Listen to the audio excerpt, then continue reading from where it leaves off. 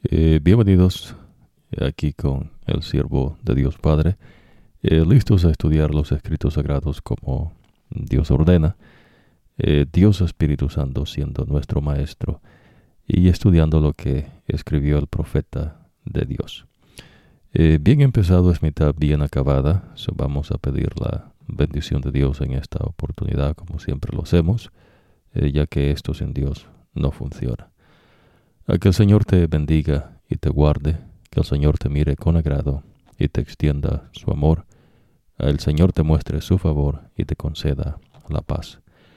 Amado Padre que moras en las alturas de los cielos, santificado, glorificado sea tu nombre. Amado Cristo Jesús que intercedes por nosotros, santificado, glorificado sea tu nombre. Amado Espíritu Santo que moras en nosotros y entre nosotros, santificado, glorificado sea tu nombre. Padre, venimos delante de tu presencia, suplicando nos concedas la unción de Dios Espíritu Santo, para que abra nuestras mentes y nos lleves a tus entendimientos, comparando verdad espiritual con verdad espiritual. Favores que pedimos, no porque seamos merecedores, sino porque los hemos confiados en el nombre de Cristo Jesús, Señor nuestro. Amén. Bueno, en la ocasión anterior, nosotros dedicamos un tiempo a que usted aprendiese a un poco.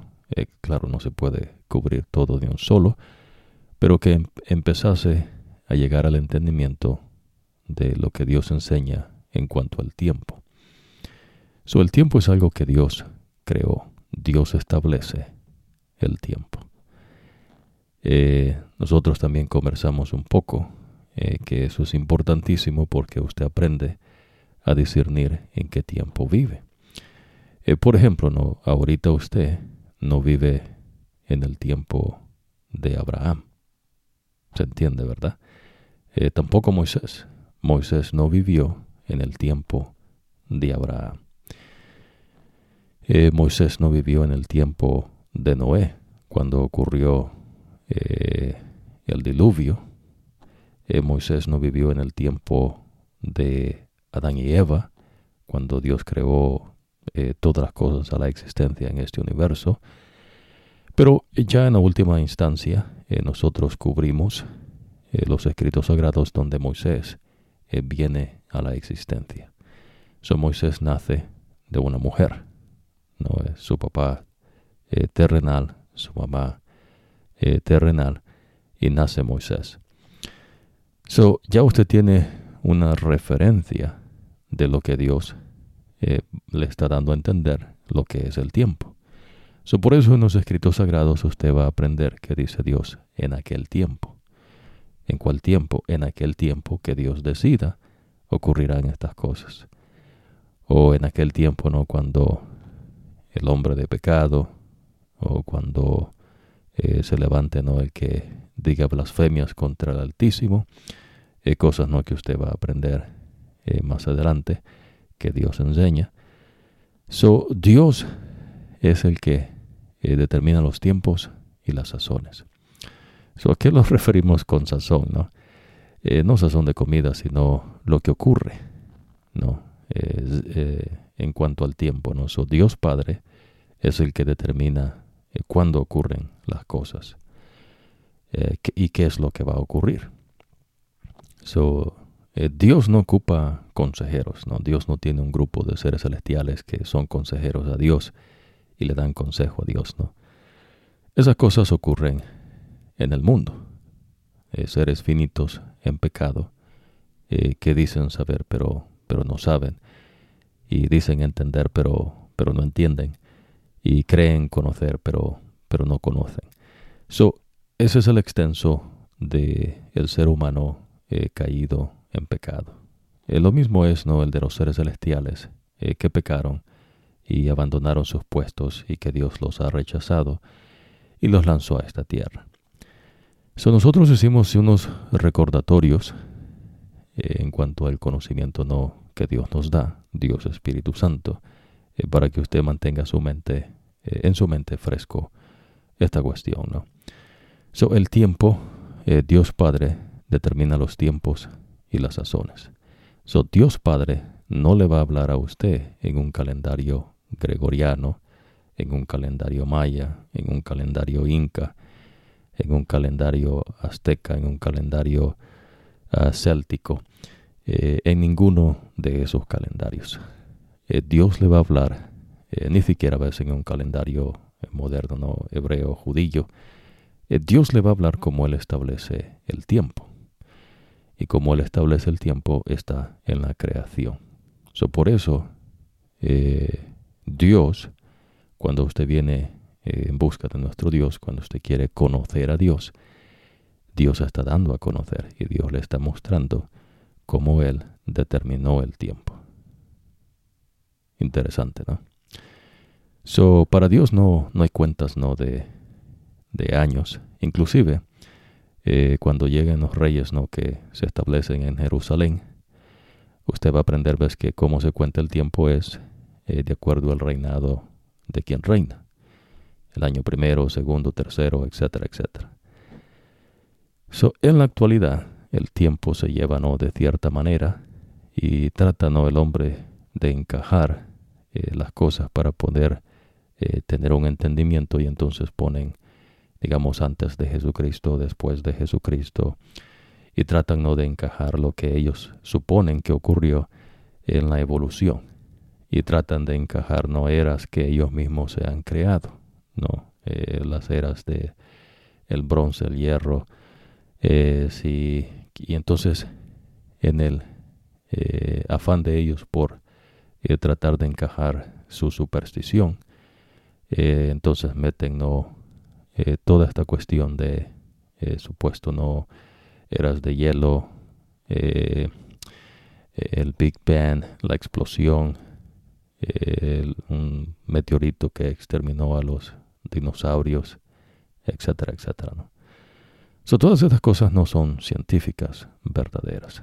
Por eso nosotros también hicimos, ¿no? un pequeño discernimiento en cuanto a eso. ¿Ves? La ciencia verdadera científica no puede explicarle a usted cosas de existencia, ¿no? Nosotros también mencionamos que las personas, ¿no? que vivieron en ese tiempo pueden darle testimonio de algo que ocurre. Por ejemplo, digamos, si usted le pregunta al hijo de Adán, no a Set, digamos, ¿no? que es una suposición, ¿no? Yo no estoy diciendo que usted está en ese tiempo, pero para que usted pueda entender, ¿no? este asunto, digamos, ¿no? si le preguntase a usted cuántos años vivió tu papá, ¿no? Now, Seth le va a decir 930.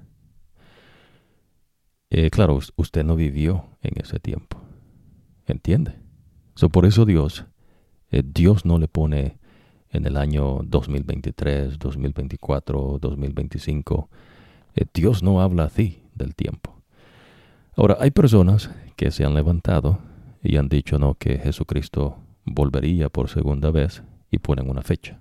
Digamos, ciertas personas dijeron que Jesús regresaría en el tal famoso, ¿no? Y2K, o que Jesús regresaría hace 2 años atrás, 2020. Ciertas personas, ¿no? que dicen que hay un misterio en los números y que, de acuerdo al estudio que ellos hacen, ciertos números que cuadran de acuerdo a lo que ellos dicen que saben, y entonces no dicen Jesucristo viene en tal fecha y ponen la fecha, ¿no? Jesús viene, digamos, algunos lo esperaban que viniese en enero del año pasado, otros en octubre, otros en noviembre, y entonces todas esas veces son suposiciones de acuerdo a algo que es verdadero. Lo verdadero es el evento que Jesús viene por segunda vez. Pero Jesús no va a dar una fecha, ni siquiera los ángeles celestiales. No, el que determina cuándo viene Jesús es Dios Padre. Y Dios Padre no ha dicho, es el único que sabe. Porque Dios Padre es el que determina los tiempos y las sazones, es decir, lo que ocurre, ¿no? En qué tiempo ocurre el qué. Ese es Dios Padre. Dios Padre es el único que sabe cuándo viene Jesús, y Él lo sabe porque Él es el que determina cuándo regresa Él por segunda vez. Pero entonces usted aprende, ves, que Dios no ve el tiempo como lo ve el hombre. Ningún supuesto calendario gregoriano, que es el que más se usa ahora en día, o maya, azteca o céltico, no, ninguna de esas cosas le va a ayudar.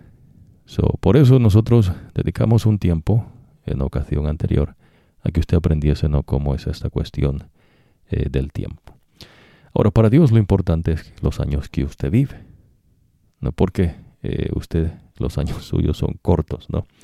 Y entonces Dios enseña, ves, que buscadme a mí, dice el Señor, porque sus días son cortos. Es lo que Dios enseña.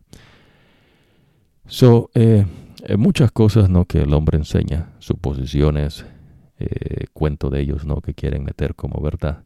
Entonces le hablan, ¿no?, de una tal mentada ciencia científica, ¿no?, método científico, y que científicamente se ha comprobado.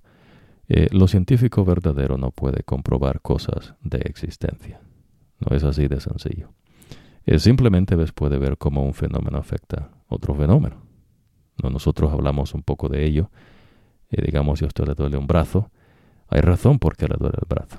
Pero el método científico no le va a decir por qué es que usted tiene 2 brazos, por qué es que usted tiene 2 manos, 5 dedos en una y 5 en la otra, si es que los tiene, ¿no?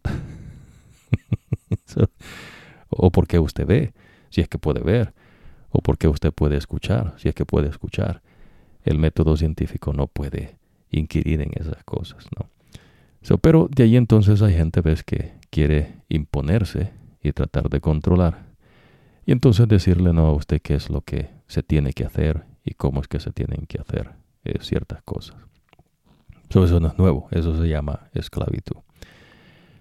Ahora, una vez usted entiende esto, en cuanto al tiempo, ya nosotros hemos mencionado, ¿no?, que Dios creó el día, la semana, el mes, y son 12 meses en un año. En el libro de Moisés, que vamos a estudiar en esta ocasión, usted va a aprender cuál es el primer mes. Ahí Dios le va a decir, ¿no?, cuál es el primer mes del año. Eso no ha cambiado, sigue siendo igual. Ahora, en esta oportunidad vamos a entender, ¿no?, vamos a entender cosas que tienen que ver, ¿no?, con autoridad, que ya nosotros compartimos un poco al respecto, pero para que usted entienda, ¿no?, qué es autoridad. Para Dios, autoridad es Él, no es una comitiva, no es un concilio, no son seres celestiales. Dios es autoridad. A Dios no hay nadie que le aconseje, a Dios no hay nadie que le diga qué tiene que hacer, cuándo tiene que hacer las cosas. Dios es Dios por eso, porque Él es omnisapiente, Él sabe todas las cosas. Él no ocupa, ves, que se le dé ningún tipo de información, ¿no? Como que Dios no sabe qué va a hacer. Dios no, ves, Dios enseña que Él es todo sapiente. Es más, Dios enseña, harta vez usted va a aprender, que Él pregunta, ¿no?, ¿habrá alguien como yo? Y la respuesta es no. Lo que Él está diciendo es que como Él no hay otro. Dios es único. Solamente Él es único. Por eso Él es autoridad. Cuando usted va a lo que es el profeta Mateo, y digo no profeta porque pues es profeta, ya usted va a saber, ¿no?, que ya aprendí un poco, ¿no?, con Moisés, que es un profeta, pero va a ir aprendiendo, ¿no?, más adelante quién es un profeta de Dios. En esta instancia,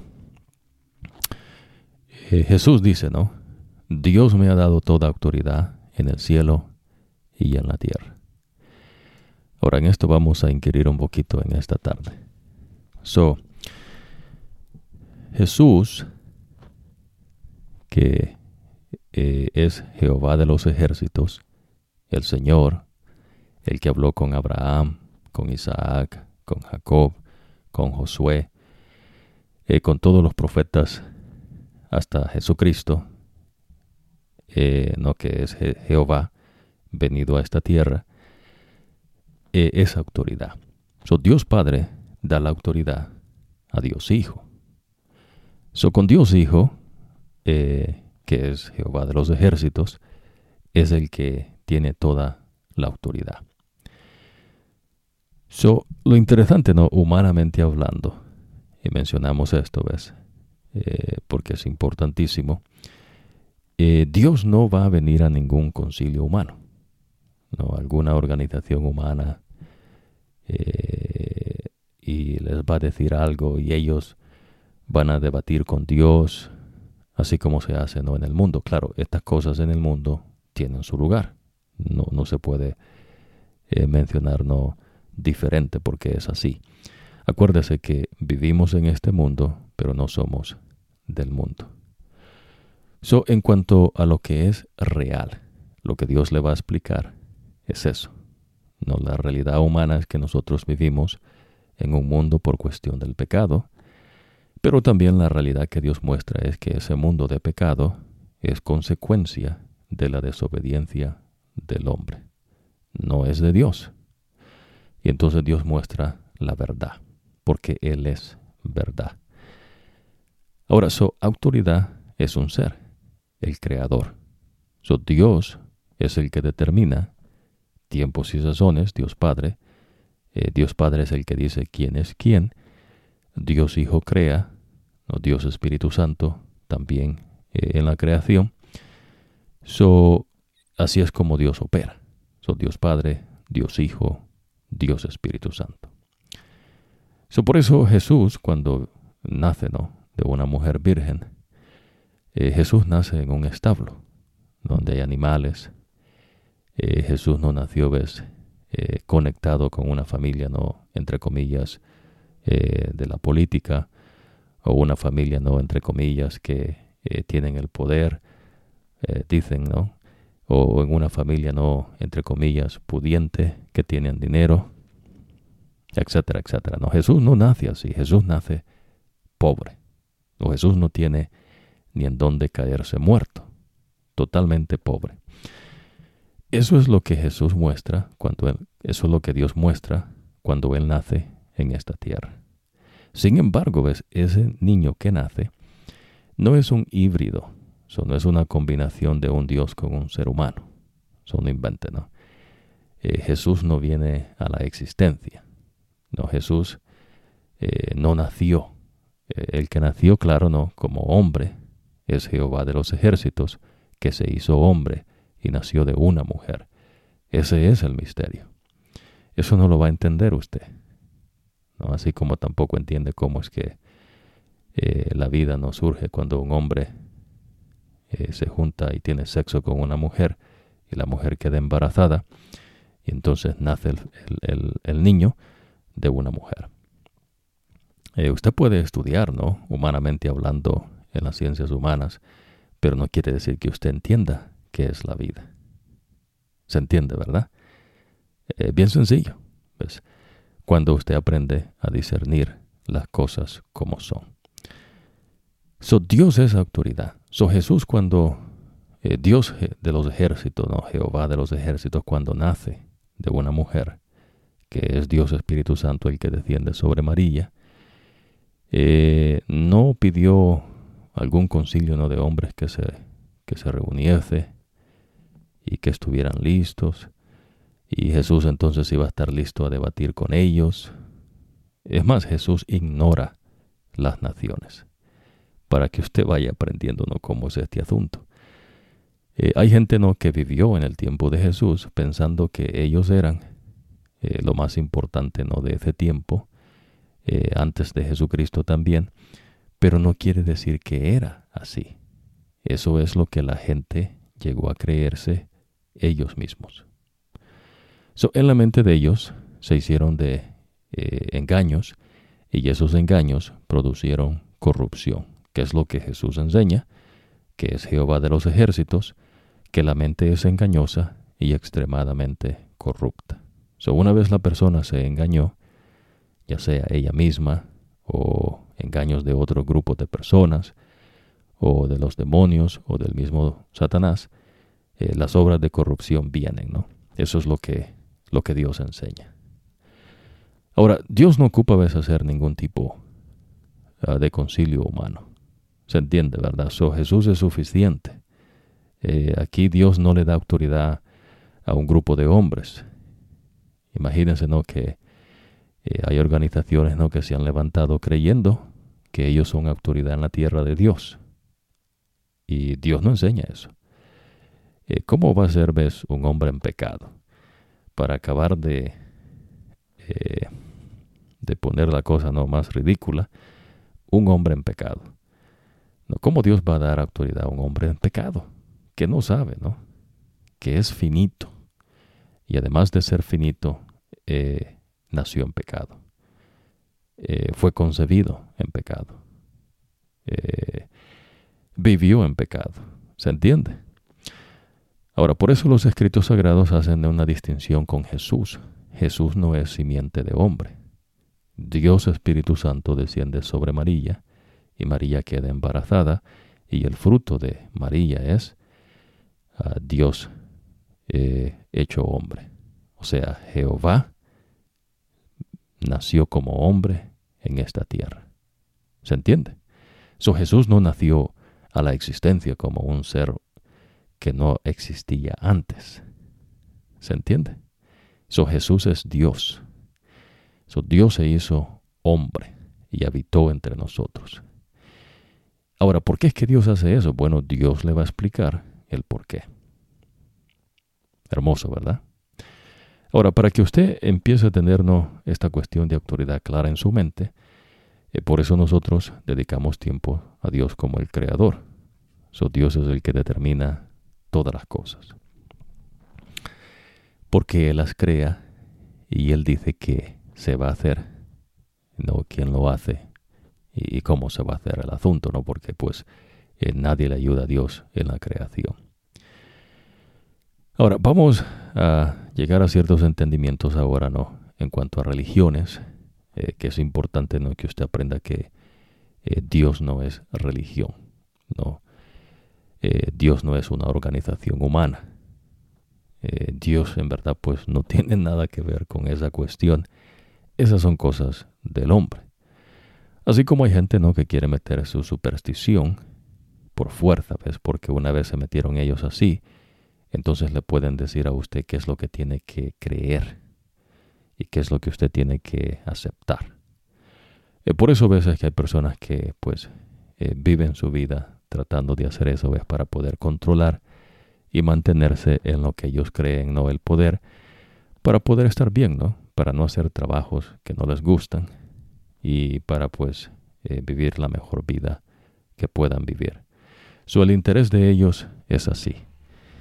No tiene nada que ver, ¿no?, con otra cuestión. No tienen que ver con otra cuestión. Y así pues ellos tejen sus telas, ¿no?, de araña y lo van entretejiendo hasta que pues lo apresaron, ¿no? Ahora, Jesús se hace, Jehová de los ejércitos se hace hombre y ahora se llama Jesucristo, ¿no? Dios con nosotros. Ahora, Moisés ahora que viene a la existencia, usted aprende, ¿no?, que Abraham, vamos a regresar a Abraham un poquito. Abraham tuvo un hijo, ¿no?, que él pensó que pues como Dios no le había dado el hijo que le había dicho que nacería, él pensó, ¿no?, que con este hijo que tuvo con con Agar, él dijo, bueno, ya tuve un hijo con Agar y entonces pues este va a ser el hijo, ¿no?, que Dios me ha prometido. Nótese que Dios le dice que no, ese no va a ser el hijo. Pero es lo que el hombre hace, ¿no? Usted va a aprender, ves que hay personas, claro, hay personas como Abraham que a veces, no a veces, no, sino que cometieron pecados que Dios no dijo que se hiciese, pero que aún así estas personas aman a Dios y buscan de Dios. Pero no se hace lo que el hombre dice, no se hace lo que la criatura inteligente dice, se hace lo que Dios dice, ¿no? Y Dios es el todo sapiente, o se hace los designios como Dios quiere que se haga. Claro, estamos hablando del verdadero Dios, no hablando de seres humanos que hacen el ridículo, ¿no? Que se quieren poner como dioses. Para ciertas personas no, ellos llegan a ser dioses, pero para los que sabemos y tenemos a nuestro Dios, el verdadero Dios como Dios, pues hacen el ridículo. Ahora, Abraham se acuesta con Agar y tiene un hijo que se llama Ismael. Y ahí usted aprendió, ¿no? La gente y los pueblos que salieron de Ismael, los ismaelitas, que uno de ellos no son los que vendieron a José en Egipto. ¿Se entiende, verdad? Entonces, Dios dice, no va a ser ese.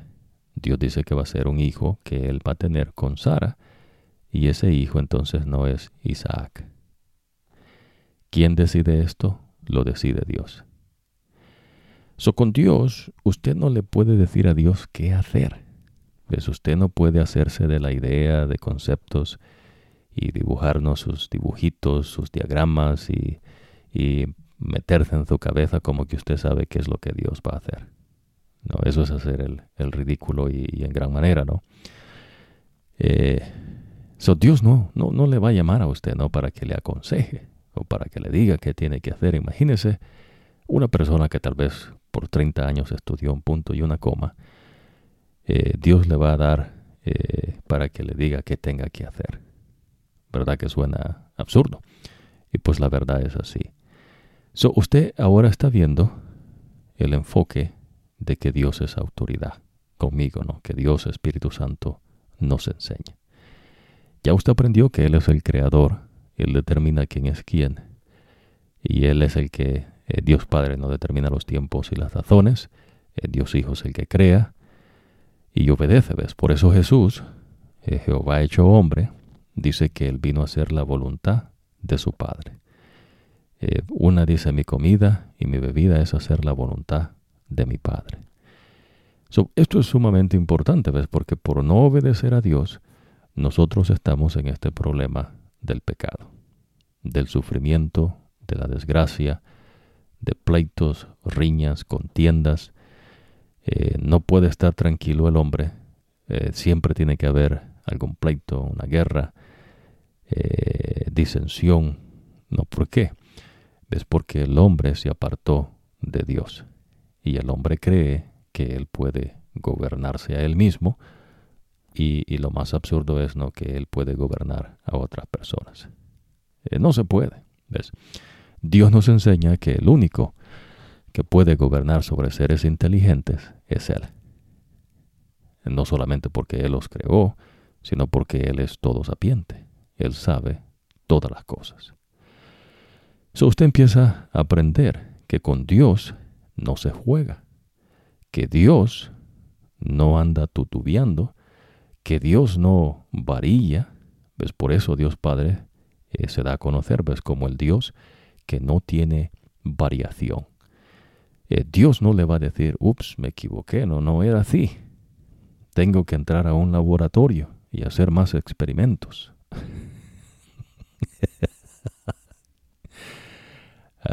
No, eso es una ridiculez. No, Dios no enseña eso.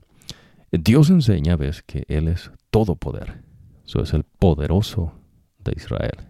Para Dios no hay nada imposible. Ahora, cuando lo que ocurre, ¿no?, en las cuestiones del hombre, es que el hombre pues no quiere obedecer a Dios. Ese es todo el asunto acá, ¿ves? Y como no quieren obedecer a Dios, se hacen de su propio cuento, de su propia manera de vivir, y entonces Dios mismo dice, ¿ves?, que cada quien se apartó por su cuenta. Y abandonaron a Dios. Y entonces lo más absurdo es, ¿no?, que ellos creen que ellos son buenos y que ellos pueden hacer algo bueno. Y entonces en la mente de ellos se crean engaños que, esos engaños no producen corrupción. Ahora, algo interesante, ¿no?, que va conectado con lo que hemos estudiado, ¿no?, en la creación, es la importancia, ¿no?, que Dios muestra, ¿no?, cuando le dice a Abraham, ¿no?, que él va a tener un hijo con Sara. Ahora, nótese lo que le voy a mencionar. Abraham, dicen los escritos sagrados, que no podía tener hijo con Sara. Dios le dice a Abraham que el que abre la matriz es él. Supóngase a pensar cómo Abraham va a determinar algo que él no sabe y que no puede hacer que Sara engendre. Usted se ha de recordar, si no, aquí le recordamos que Jacob quiso a Raquel, pero Raquel no podía tener hijos. Y entonces Lea ya tenía 4 y Raquel sin 1. Y entonces Jacob le dice, ¿no acaso soy yo Dios para abrir tu matriz? Usted ve las limitaciones del ser creado. No se puede. Claro, ves, el hombre ahora en día va a decirnos que con avances científicos y que pueden hacer que tal vez una mujer quede embarazada, y la verdad que no. Pues todavía rige Dios. Dios es el que decide, no es el hombre. Aparentemente, ves, parece que sí, pero no. El que abre la matriz es Dios. Si Dios dice que van a nacer un hijo de Sara, eso es autoridad. ¿Se entiende? Pero ningún hombre puede hacer que Sara quede embarazada. Es porque el que ha cerrado la matriz de Sara es Jehová. ¿Entiende usted que es autoridad para Dios? Imagínese, ¿no? El hombre, el problema del pecado, ¿no? Dice que si come de un árbol, le dice Satanás a la mujer, si comes de este árbol que Dios dice que no comas, porque sabe Dios que el día que comas vas a ser como un Dios. La mujer creyó el engaño y entonces comió. Y después el hombre, al ver que la mujer había comido, el hombre come y entonces la muerte Dios la introduce. El hombre se muere porque Dios así lo ha determinado. Ahora, lo interesante es, ¿no?, que el hombre siempre busca algo exterior para sentirse que tiene control y que tiene cierto poder, ¿no? Nosotros hablamos del cambio, ¿no? Hay gente, ¿no?, que predica que Jesús vino a cambiar el mundo, y Jesús no vino a cambiar el mundo. El cambio es algo de la mente de pecado, la mente corrupta que se engaña. Entonces para ellos todo es cambio. Imagínense, ¿no?, si una persona se viste de cierta manera, ya cambió. Y aparentemente tal vez el vestuario tiene un poder, ¿no?, una influencia. O tal vez el corte de pelo, o tal vez no, la apariencia de su cara tiene un poder escondido, ¿no? O tal vez el dinero que tiene, ¿no? O tal vez la influencia política o la influencia de dinero. Y entonces dice, no somos iguales, ¿no? Somos diferentes. O esa diferencia, esas cosas son engaños por cuestión del pecado. Pero eso no es autoridad. ¿Ves? Han habido hombres terrenales que se han dado el título de reyes. Inclusive, ¿no?, usted va a aprender en el pueblo de Israel que el pueblo de Israel rechazó a Jehová. Y en vez de a Jehová pidieron que se les pusiese un rey de entre ellos. Ahora va a aprender usted por qué es que esta gente pide eso, ¿no? Y Dios lo muestra, ¿ves?, para que usted sepa que Dios no puede ser burlado. A Dios usted no puede decirle una cosa y esconder su plan, ¿no? Como que Dios no sabe. Dios lo sabe y Dios lo va a sacar a flote para que usted aprenda que con Dios no se juega, para que usted aprenda que Dios conoce las mentes de todos sus seres que Él creó, inclusive seres pecadores en este mundo no de pecado. Eso es autoridad para Dios. Pues Dios dice, Dios decide, Dios es el que hace. Pero el hombre, pues, por cuestión del pecado, cree que puede gobernarse él y que puede gobernar a otros, ¿no? Es decir, que puede esclavizar a otros y darse la vida, ¿no?, de rey que él o ella desee, ¿no? Y pues Dios enseña que no es así. Supóngase Abraham, entonces dice, bueno, me voy a acostar con Agar, tengo sexo con ella, y entonces van a nacer un hijo. ¿Quién abrió la matriz de Agar? Es Dios. Pues Dios abrió la matriz de Agar. Pero a sugerencia de quién se acostó Abraham con Agar, a sugerencia de su mujer, ¿no? Sara dijo, mira, acuéstate con mi sierva, y así pues yo podré tener hijos, decir que son míos, pero no es hijo de ella, ¿se entiende? Y entonces Abraham hizo lo de él. De igual manera, ves, entonces se levantan organizaciones, movimientos, ¿no?, de religiones, no, ciertas religiones que se han levantado. Algunas personas dicen, no, que Abraham es el padre de todas las religiones, y eso es un engaño. Abraham no dice eso. Pues por eso es importante, ¿no?, que usted aprenda de dónde es que saca algo una persona, quién lo dice y qué autoridad hay al respecto. Cuando usted viene a los escritos sagrados, la autoridad no es ningún ser, sino solo aquel que es el verdadero Dios. Ninguna organización humana. Imagínense, ¿no?, que entre hombres a veces no se eligen ellos quién va a tener una posición supuestamente, ¿no?, de importancia, y entonces hacen su debate, ¿no? Y es como la política, ¿no? Pero no es directamente, ¿no?, política, sino que ellos pues usan las cosas de Dios para escudar, ves, lo que ellos quieren hacer, así como se hace, ¿no?, en la política, ¿no? Cosas, ¿no?, que vamos a ir destacando poco a poco para que usted tenga un discernimiento, y esto de Dios. Abraham no es el que está decidiendo qué es lo que se va a hacer. El que ha decidido esto es Dios. Dios dice que no, que él va a tener un hijo con Sara. ¿Y qué es lo que ocurre? Ocurre lo que Dios dice. Ahora, ¿quién puede hacer que esta mujer quede embarazada? Dios. ¿Usted sabe qué es autoridad ahora? ¿Qué va a hacer usted autoridad? Lo que puede hacer es dar risa, ¿no? Pero es lo que ocurre con el hombre. Imagínense, por ejemplo, ¿no?, a veces, ahora en día, ¿no?, los avances científicos, supuestamente, la gente no se embelece por un teléfono, algún carro, algún avión que se va a ir al espacio. Y pues déjeme decirle que pues no va a ir a ningún lado, porque Dios ha restringido al hombre y al pecado en este planeta. Ni siquiera los seres celestiales caídos, ni siquiera el diablo puede salir de este planeta. Usted va a aprender, ves, que Dios lo lanzó a esta tierra, a él y a los demonios, y no pueden andar, ves, donde ellos quieran ir, ¿no? Dios los restringió en este planeta. No se puede, ves, salir de este planeta. Ya usted va a aprender eso, que Dios enseña, ¿no? Es lo que está. Dios es autoridad.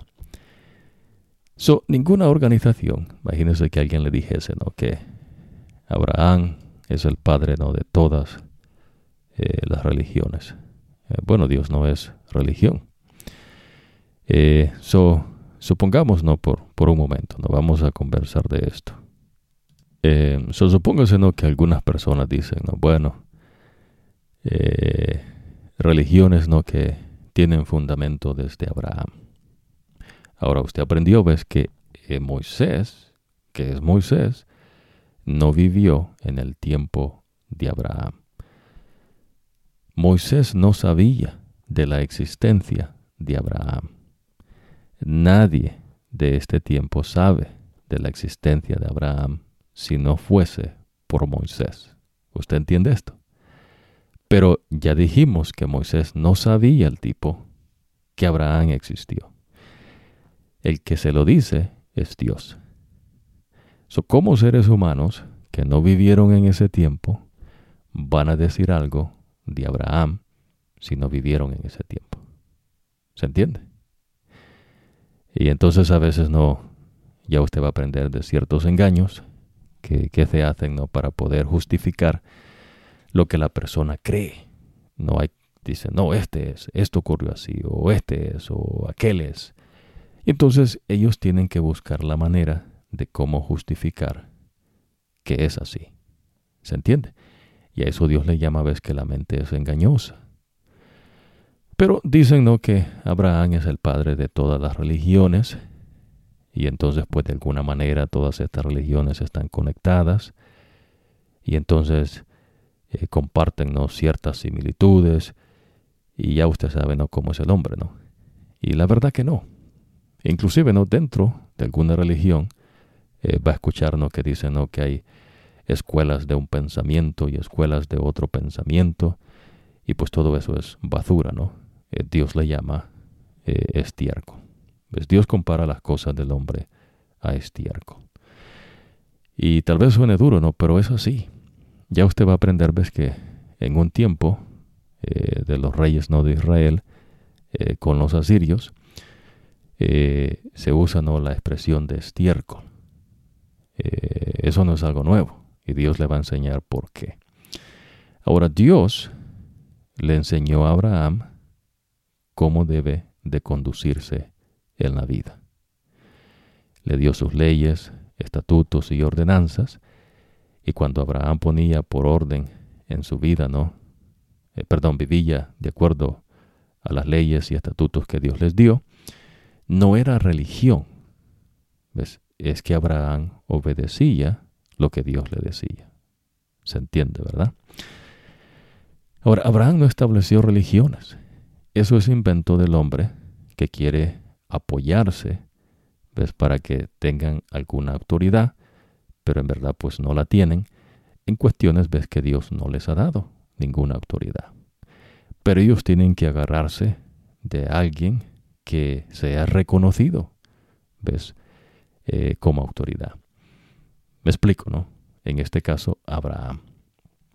Supóngase que alguien dijese, no, bueno, el judaísmo, el cristianismo, el islam,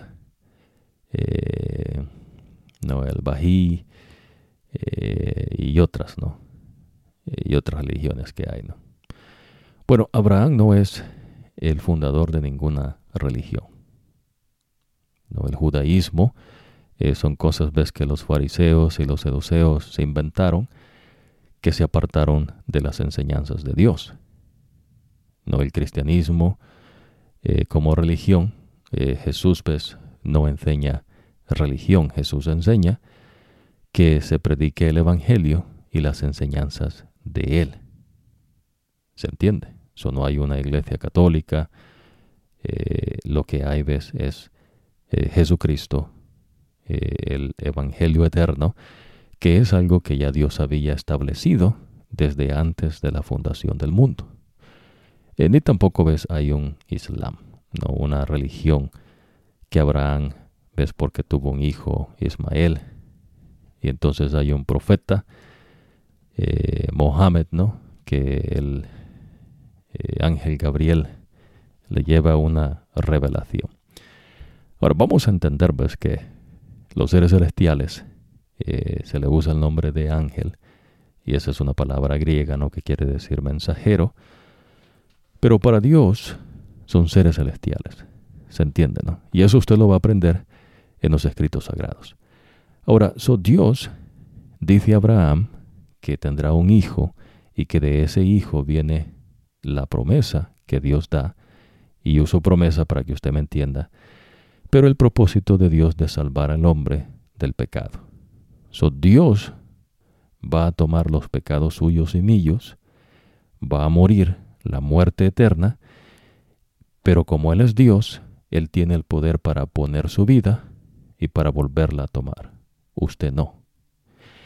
Por eso, en los escritos sagrados, cuando Jesús está con sus discípulos, Jesús reprende a sus discípulos y les dice, no, claramente, que ellos son tardos para creer todo lo que los profetas han dicho. Los profetas de Dios, por supuesto, ¿no? Y entonces Jesús empieza a explicar lo que los profetas dicen de él, desde el profeta Moisés, a través de todos los profetas. Ningún hombre, ¿ves?, puede decirle que Abraham dijo estas cosas, no, que habían 3 religiones, o que estas religiones están mezcladas, o 4 religiones, 5 religiones. ¿Quién es Abraham? Ni Abraham mismo podía decidir con qué hijo se iba a hacer lo que supuestamente él quería hacer, ¿no? Porque no podía tener hijos. Porque el que es poder es Dios. Aquel que es poder abrió la matriz de Sara, él tiene un hijo, y por la descendencia de ese hijo, usted aprendió, ¿ves? Que el profeta Mateo le dice la descendencia de Abraham hasta José. José que se casó con María, en donde, de quien, ¿ves? Dios Espíritu Santo descendió sobre ella y quedó embarazada.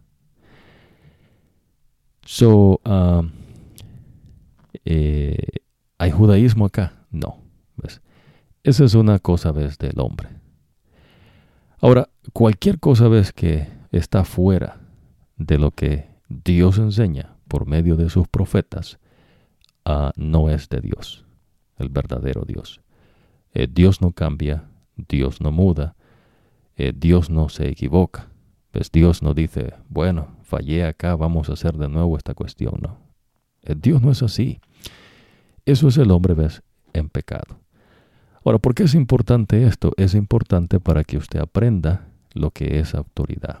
Dios no le ha dado autoridad a ninguna organización humana, a ningún hombre. Aquí el que es autoridad es el Señor.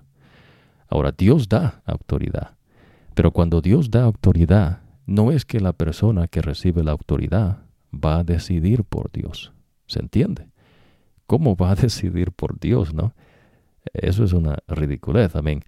¿De dónde va a sacarnos sabiduría un ser creado que es finito? ¿Se entiende? Por eso los apóstoles, Pedro, Juan, Lucas, Juan, Pedro inclusive, ¿no? Que andaban juntos, Pedro dice, ¿ves? Que Dios le dio autoridad. ¿Se entiende? Y esto usted lo puede confirmar porque Jesús dice, ¿ves? Que impuso, sopló sobre ellos en una ocasión y les dio de su espíritu y les dio autoridad. Una ocasión, ¿no? Cuando ya Jesús había resucitado de los muertos, les dijo, ¿ves? Que el Espíritu de Dios descendería sobre ellos con poder y entonces les daría, ¿ves? Autoridad. Pero esta autoridad no es lo que ellos quieren hacer. No es que ellos se van a reunir y van a tomar un voto y en ese voto no se va a decidir qué es lo que se va a hacer o cómo se van a hacer las cosas. No, lo que Dios le está diciendo es que ellos hacen hasta donde Dios les ha dado el poder para hacer. Su autoridad tiene que ver con el Creador. Dios es poder. El poder que Dios da.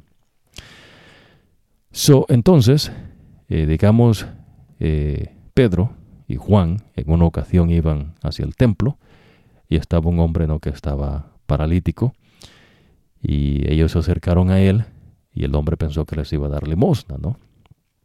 Y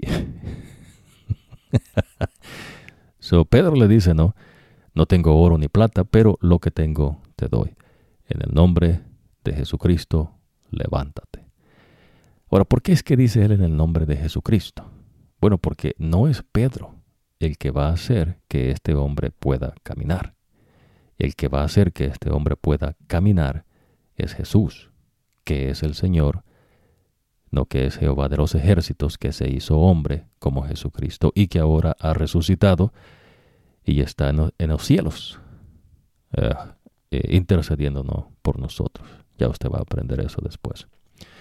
Pedro mismo dice en una ocasión, ¿ves? Que por qué lo ven a él como que si él es el que ha hecho algo. No es él, es Dios, Espíritu Santo. Lo mismo Juan, lo mismo, ¿ves? Los apóstoles, ellos dan fe y testimonio que el que habla con ellos es Dios Espíritu Santo, el que dirige la obra de Dios es Dios Espíritu Santo, como hombres finitos que no saben, ¿ves? Ni siquiera cuando nacieron, sino que les tienen que contar, pueden, ¿ves? Descifrar cosas que tengan que ver con designios eternos. Ridículo, ¿verdad? No se puede, amén. Pero es lo que ocurre, ¿ves? La gente se engaña y entonces usa supuestamente cosas que tienen autoridad para entonces ellos poder agarrarse de algo y escribir los escritos de ellos y poder decir entonces qué es lo que la gente tiene que hacer, pero ellos no lo hacen. Eso se llama hipocresía. Ahora Jesús le está enseñando que Él es autoridad. Jesús le está diciendo que nadie decide por Dios. Pero el hombre hace. Imagínense, ¿no? Hay personas que se apartan y entonces hacen sus credos, hacen sus liturgias, sus rituales y hacen una infinidad, ¿no?, de cosas que pues solamente ellos se las pueden crear porque son inventos de ellos. Pero ¿será que Dios aprueba esas cosas? La verdad es que no. Dios no aprueba nada de eso. No tiene la aprobación de Dios, no tiene poder de Dios. Pero tienen que tener alguna manifestación de poder, y ahí es donde los demonios entran, donde los seres celestiales caídos, que se les llaman demonios, y el diablo entran. Y ellos son los que hacen cierto despliegue de poder para engañar las mentes de estas personas para que sigan los engaños que ellos mismos han introducido. En el caso, ¿no?, de el profeta Mohammed, se asegura, ¿no?, que fue el ángel Gabriel el que se le apareció. Gabriel no fue el que se le apareció, sino Lucifer, ¿no? Ya usted va a aprender, ¿no?, que los seres celestiales que Dios creó, ¿no?, ellos pueden tomar la forma, digamos, de lo que hay en la creación de Dios. Por ejemplo, ¿no?, Lucifer tomó la forma de una serpiente. Cuando Moisés fue a Egipto y lanzó su vara, que es una vara, de verdad, se convirtió en una serpiente. Los egipcios tiraron unas varas que no eran varas, sino que eran serpientes hipnotizadas, ¿no?, que aparentemente tenían la apariencia de una vara, pero eran serpientes. Y entonces esas varas que no son de verdad, que son serpientes, al golpear y que cayeron sobre la tierra, entonces se hacen lo que son, ¿no?, serpientes. Pero con la vara de Moisés fue diferente. Pues la vara de Moisés era una vara de verdad. Y esa vara de verdad Dios la hace serpiente. Solamente Dios puede hacer esas cosas. Ningún ser puede hacer eso. Ningún ser creado. El único que crea es el Creador. Y por eso Dios se toma el tiempo de decirle a usted que no hay otro como Él, que Dios es, en verdad, el único que crea. No hay quien le dé consejos a Dios. Usted no le va a decir a Dios qué es lo que tenga que hacer. Usted no le va a traer, ¿no?, un estudio y decirle cómo es que se tienen que hacer las cosas. ¿Se entiende, no? Bueno. Entonces, no hay ninguna religión, organización humana que le enseñe a usted. El que enseña es Dios Espíritu Santo, el verdadero Dios. Jesús ha dicho, por medio de un profeta, que toda autoridad le ha sido dada a Él. ¿Autoridad de quién? De Dios Padre. Dios Padre dio autoridad a Jesús en los cielos y en esta tierra. No hay nadie más. Entonces, nótese lo siguiente, ¿no? La gente puede hacer, pero Dios lo ignora. ¿Se entiende?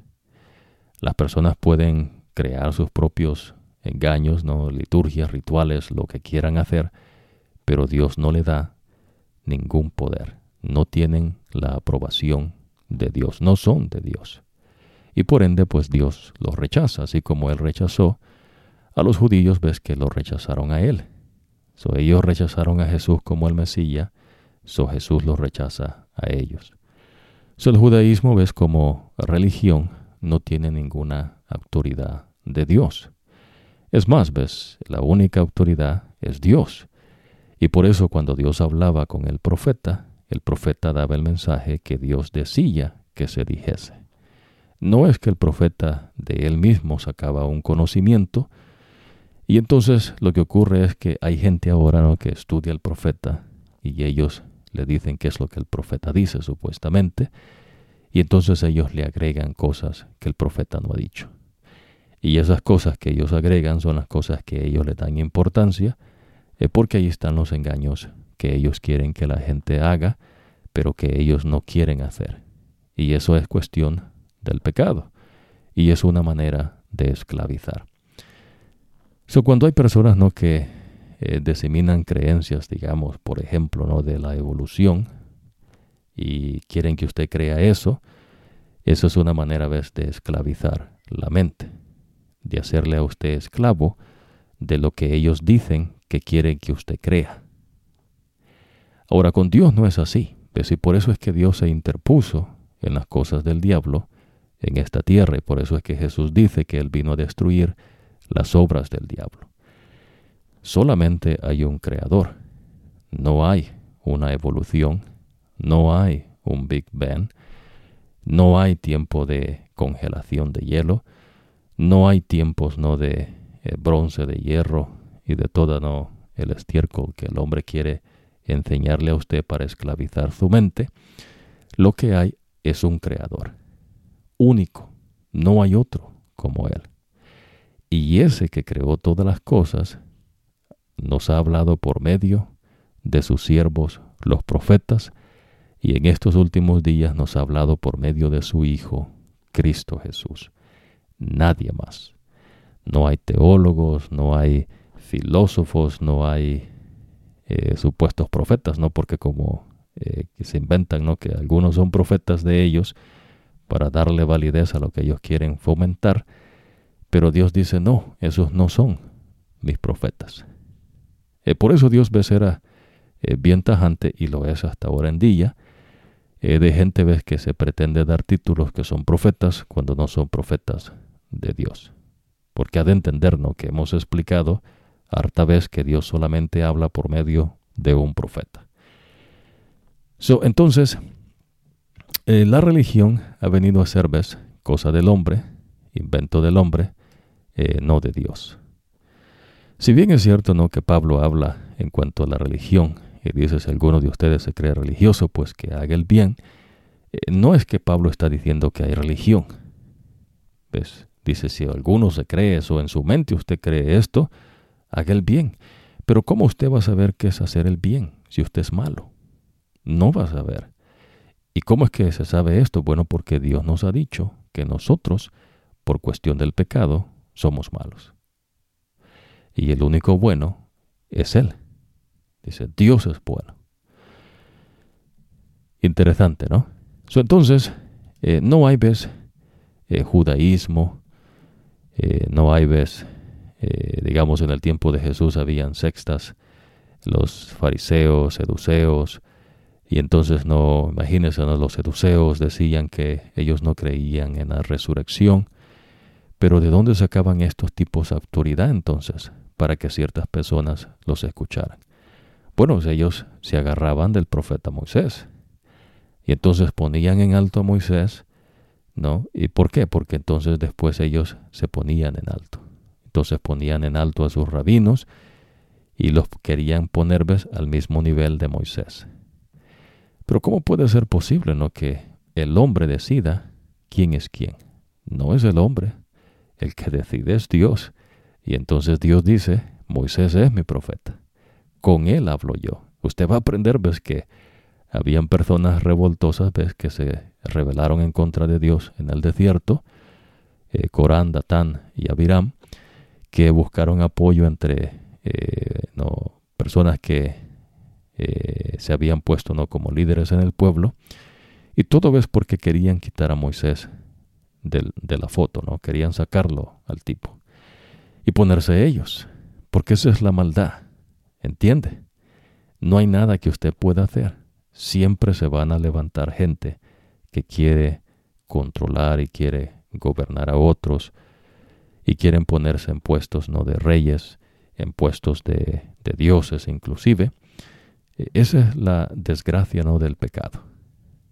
Por eso, ves, Jesús dice que no hay nada nuevo debajo del sol. Generación va, generación viene.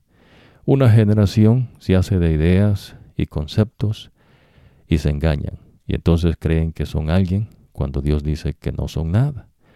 Viene otra generación y se engañan de igual manera y hacen obras corruptas. Pero Dios no cambia. Y entonces el hombre dice, no, que todo cambia. Si algo hay constante es el cambio. Y entonces ya si algo se cambia, pues ya es la gran cosa, ¿no? Y entonces se cambió el rumbo del hombre, ¿no? De la raza humana y la humanidad y la humanidad. Y hay gente, ¿no?, que le dice que hace cosas por la humanidad, en nombre de la humanidad, pero en verdad no. No siempre hay cosas ahí ocultas para poder controlar al mundo. Esa es la ironía, ¿no?, del pecado. Por eso usted va a aprender, ¿no?, que hay una constante lucha del hombre en tratar de imponerse a lo que Dios dice. Qué cosa, ¿no?, que no es nueva, porque el diablo en el cielo se quería imponer por encima de Dios. Él codició el trono de Dios, es decir, el poder de Dios, ¿no? Supóngase, para que usted vaya entendiendo, ¿no? Supóngase, ¿no?, que Abraham dijese, ¿no? Esta es una suposición, es decir, no es cierto. Esto, vamos a decir, supóngase que Abraham dijese, ¿no?, le voy a abrir el vientre a Sara y de esta mujer voy a tener un hijo. Eso es autoridad para Dios, ¿entiende? Pero Abraham no puede hacer eso, el tipo, ¿no? No puede, ¿ves? Lo que puede hacer es lo que Dios diseñó que él hiciese, ¿no? Que él sea el hombre y que cuando tenga cuando tenga sexo, ¿ves?, con Sara, entonces la simiente, ¿no?, que es el semen, quede embarazada la mujer. Es lo que él puede hacer, pero Dios dice que el que abre la matriz es él. El que decide es Dios. Eso es autoridad. Por eso hay gente, ¿no?, que cree, ¿no?, que ellos deciden, ¿no? Por ejemplo, supóngase, los fariseos, los seduceos no creían en la resurrección. Entonces ellos decidieron no creer en la resurrección. Pero entonces Jesús les dice, ¿no?, que ellos erran interpretando las Escrituras, porque Dios es Dios de vivos, no de muertos. Y lo que Jesús les enseña es que hay resurrección. Hermoso, ¿no? Bueno, esto es más profundo, pero no podemos cubrir todo, ¿no? Sígame con esto. Entonces, ya usted aprendió que Abraham no es el padre de ninguna religión. Abraham no salió con religiones. Esos son inventos de hombres que quieren gobernar sobre otras personas, que quieren esclavizar. Y eso es lo que hizo los egipcios con los hebreos, los esclavizaron. Y les dieron solamente, ¿ves?, a comer y a beber lo que ellos querían que ellos creyeran. Pero Dios, que es el verdadero Dios, entonces no permite que se haga como el hombre de maldad quiere hacer. Y entonces Dios se interpone en los planes de ellos y los tumba. ¿Se entiende? Por eso usted va a aprender, ¿no?, de ideologías en el mundo, como el socialismo, el comunismo, el capitalismo, ¿no?, que han venido a ser un fracaso, ¿no? Digamos, el socialismo y el comunismo. El capitalismo en sí, que vamos a conversar en otra ocasión, en el contexto, ¿no?, que Dios enseña, tiene cierta base bíblica, ¿no? Y digo bíblica porque después vamos a explicar eso, ¿no? Pero el socialismo y el comunismo son cuestiones, ¿ves?, de maldad y tienen que ver con la esclavización de las personas. La persona tiene que creer lo que se le dice y tiene que aceptar lo que se le impone. Y después de eso, pues usted tiene que estar agradecido, ¿no?, con una sonrisa. Porque pues le han permitido, ¿no?, que usted tenga el honor y el privilegio, ¿no?, de conocer eminencias y personas que tienen un ADN diferente, ¿no?, porque ellos han introducido sus incoherencias, ¿no? Y supersticiones y ridiculeces de la sobrevivencia del más fuerte, de razas, ¿no? Con un ADN diferente. Y entonces la gente se enfusca, ¿no? Y se llena, ¿no? de su estiércol. Ahora, autoridad. Todo esto lo estamos basando en lo que Dios muestra autoridad. Ya usted aprendió que Dios es el creador. Para que usted siga entendiendo con claridad este entendimiento de Dios, vamos a explicar que en la conexión, ¿no? de autoridad, lo siguiente, ¿no? Póngase a pensar, digamos, una ballena, ¿no? Una orca. La ballena orca no es ni ballena, ¿no? Dice el hombre, ¿no? Pero bueno, digamos, la orca, ¿no? Nada en el mar, no porque la orca evolucionó, sino porque Dios la creó de esa manera y el animal es un animal de la mar. Eso es lo que Dios dice. Y entonces Dios tiene autoridad porque Él es el que dice, este es una orca. Dios creó, digamos, un elefante y lo puso en la tierra. Y Dios dice, no, este es un elefante. Dios crea un león y dice, este es un león. Pero entonces la gente que quiere controlarlo a usted, subyugarlo a su basura, ¿no? y estiércol de sus credos, va a decir que las cosas evolucionaron de la nada. Y que la evolución es la que se encargó de hacer al elefante, de hacer a la orca y de hacer al león. Interesante, ¿no?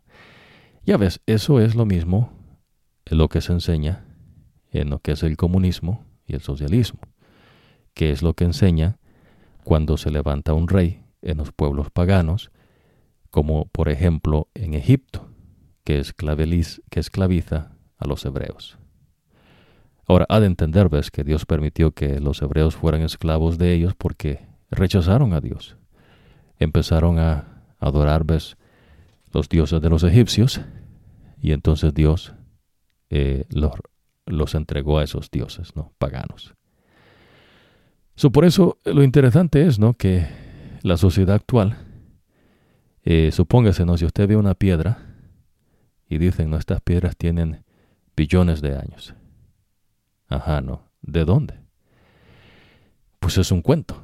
Pues, y entonces le sacan cuestiones, ¿no? de ciertos estudios de minerales que se estudian científicamente. ¿Científicamente el qué? ¿No? Por ejemplo, no, imagínese, la Tierra, no hay otro planeta como la Tierra. Pues porque el que creó la Tierra es Dios. Para Dios hay una creación. Para el hombre de pecado hay una naturaleza. El hombre de pecado le quiere hacer creer cosas que usted acepte para entonces ellos montarse por usted y decirle, ves, lo que tiene que creer. Y pues uno dice, no, a engañar a otros. Aquí solamente hay un creador. Y por eso Dios se presenta, ves, como el creador. Amén, no es coincidencia porque Dios dice al principio, ves, y creó Dios todas las cosas. No es coincidencia porque con Juan, el discípulo de Jesús, se termina diciendo, ¿no? Con el mensaje del primer ángel, ¿no? Que es un ser celestial, ¿no? poderoso, que dice que el creador de los cielos y la tierra, del mar, las fuentes de las aguas, apunta al creador. Porque la triste realidad no es que el hombre pues quiere gobernar a otros y trata, ¿no? de gobernar a otras personas por medio de religión. Eso es una verdad que Dios enseña. O trata, ¿no? de gobernar a otros por medio de ideologías. ¿No? Pero el fin de ellos es permanecerse como reyes, es decir, que usted trabaje como burro y pues ellos no trabajar. ¿Se entiende? No se lo puse de esa manera sencilla, ¿no? Pero ellos mismos saben, ves, que se han de morir. Y por eso usted va a aprender estas verdades, ¿no?, que Dios enseña. Pero ellos no les importa eso, ¿ves? Lo que quieren es vivir bien mientras tengan vida. Por eso ellos mismos crean esos engaños. Y ellos entonces se valen de cualquier manera, de cualquier instrumento, para poder fomentar el engaño que ellos quieren que usted acepte como verdad. Y eso es lo que Dios detesta. ¿Ves? Por eso Jesús se manifestó a nosotros. Y por eso Jesús dice, ves, que Él es la luz del mundo. Cuando Dios habla de luz, le está diciendo, ves, que Él es la vida. No hay vida fuera de Dios. Nadie puede vivir por sí mismo. Aquí el que da vida es el verdadero Dios. Aquí el que sostiene la vida es el verdadero Dios. Y aquí el que es verdad es Dios. El verdadero Dios.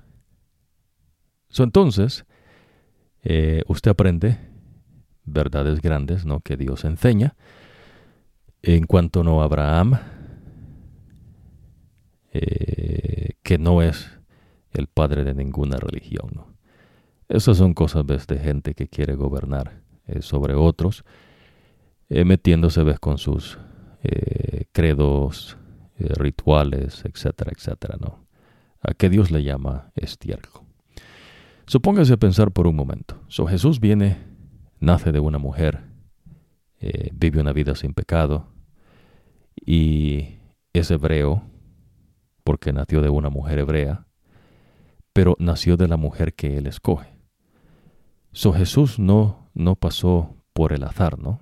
No es que vino la evolución y entonces la evolución hizo algo que no se explica cómo, ¿no? Así como el cuento, ¿no?, de la evolución, que, por ejemplo, ¿no?, dicen, el eslabón perdido. Yo no sé si usted ha leído lo que, pues, este tipo escribe, ¿no? Y pues son unas incoherencias que, pues dan risa, ¿no? Pero lo que ocurre, ¿ves?, que engañosa es la mente más que todas las cosas. Hay gente que en verdad cree esas cosas. Me explico, ¿no?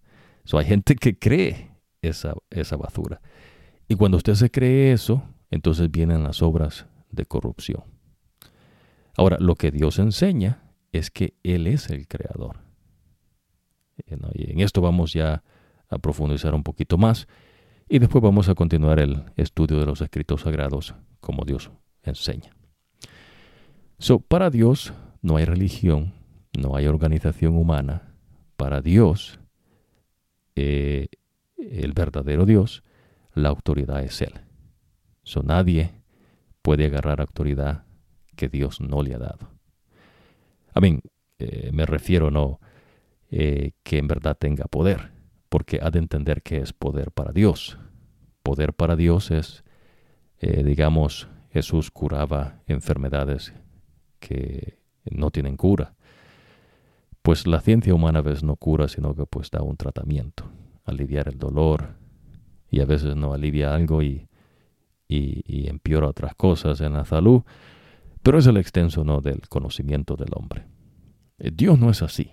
Dios no tiene un laboratorio y no está allá haciendo experimentos científicos, ¿no? Dios no es un científico. Dios no es un filósofo. Pues Dios es Dios. Por eso tiene el título, ¿no?, de Dios. Entonces Dios dice quién es quién. Y esto es lo más difícil, ¿no? Esto es lo más difícil para el hombre. Para Lucifer, imagínense Lucifer, que fue creado un querubín cubridor, es decir, el que está más cerca de la presencia de Dios. Dios le dio ese honor de estar cerca, más cerca, ¿no?, de la presencia de nuestro Dios. El tipo no hizo una competencia, no hubo allá en el cielo una competencia para ver quién es el que nació, ¿no?, con lo que se ocupa para ese puesto que Dios tiene. Imagínense, ¿no?, que Dios dijera, bueno, ¿quién de ustedes es el más capaz? ¿Verdad que suena absurdo? Porque cada ser es lo que Dios decide que el ser es. ¿Se entiende? Ahora, este es el meollo del pecado, que no se entiende. Pues Lucifer fue creado el portador de la luz. Lucifer era el que se acercaba más a la imagen de Dios, que es Jesucristo, porque en él está la imagen de Dios. Pero Lucifer no es Dios. Lucifer no es la luz. El tipo era el portador de la luz. Y eso quiere decir su nombre, ¿no? Lucifer, el portador de la luz. Dios dice, y él, el trabajo de él, ¿no?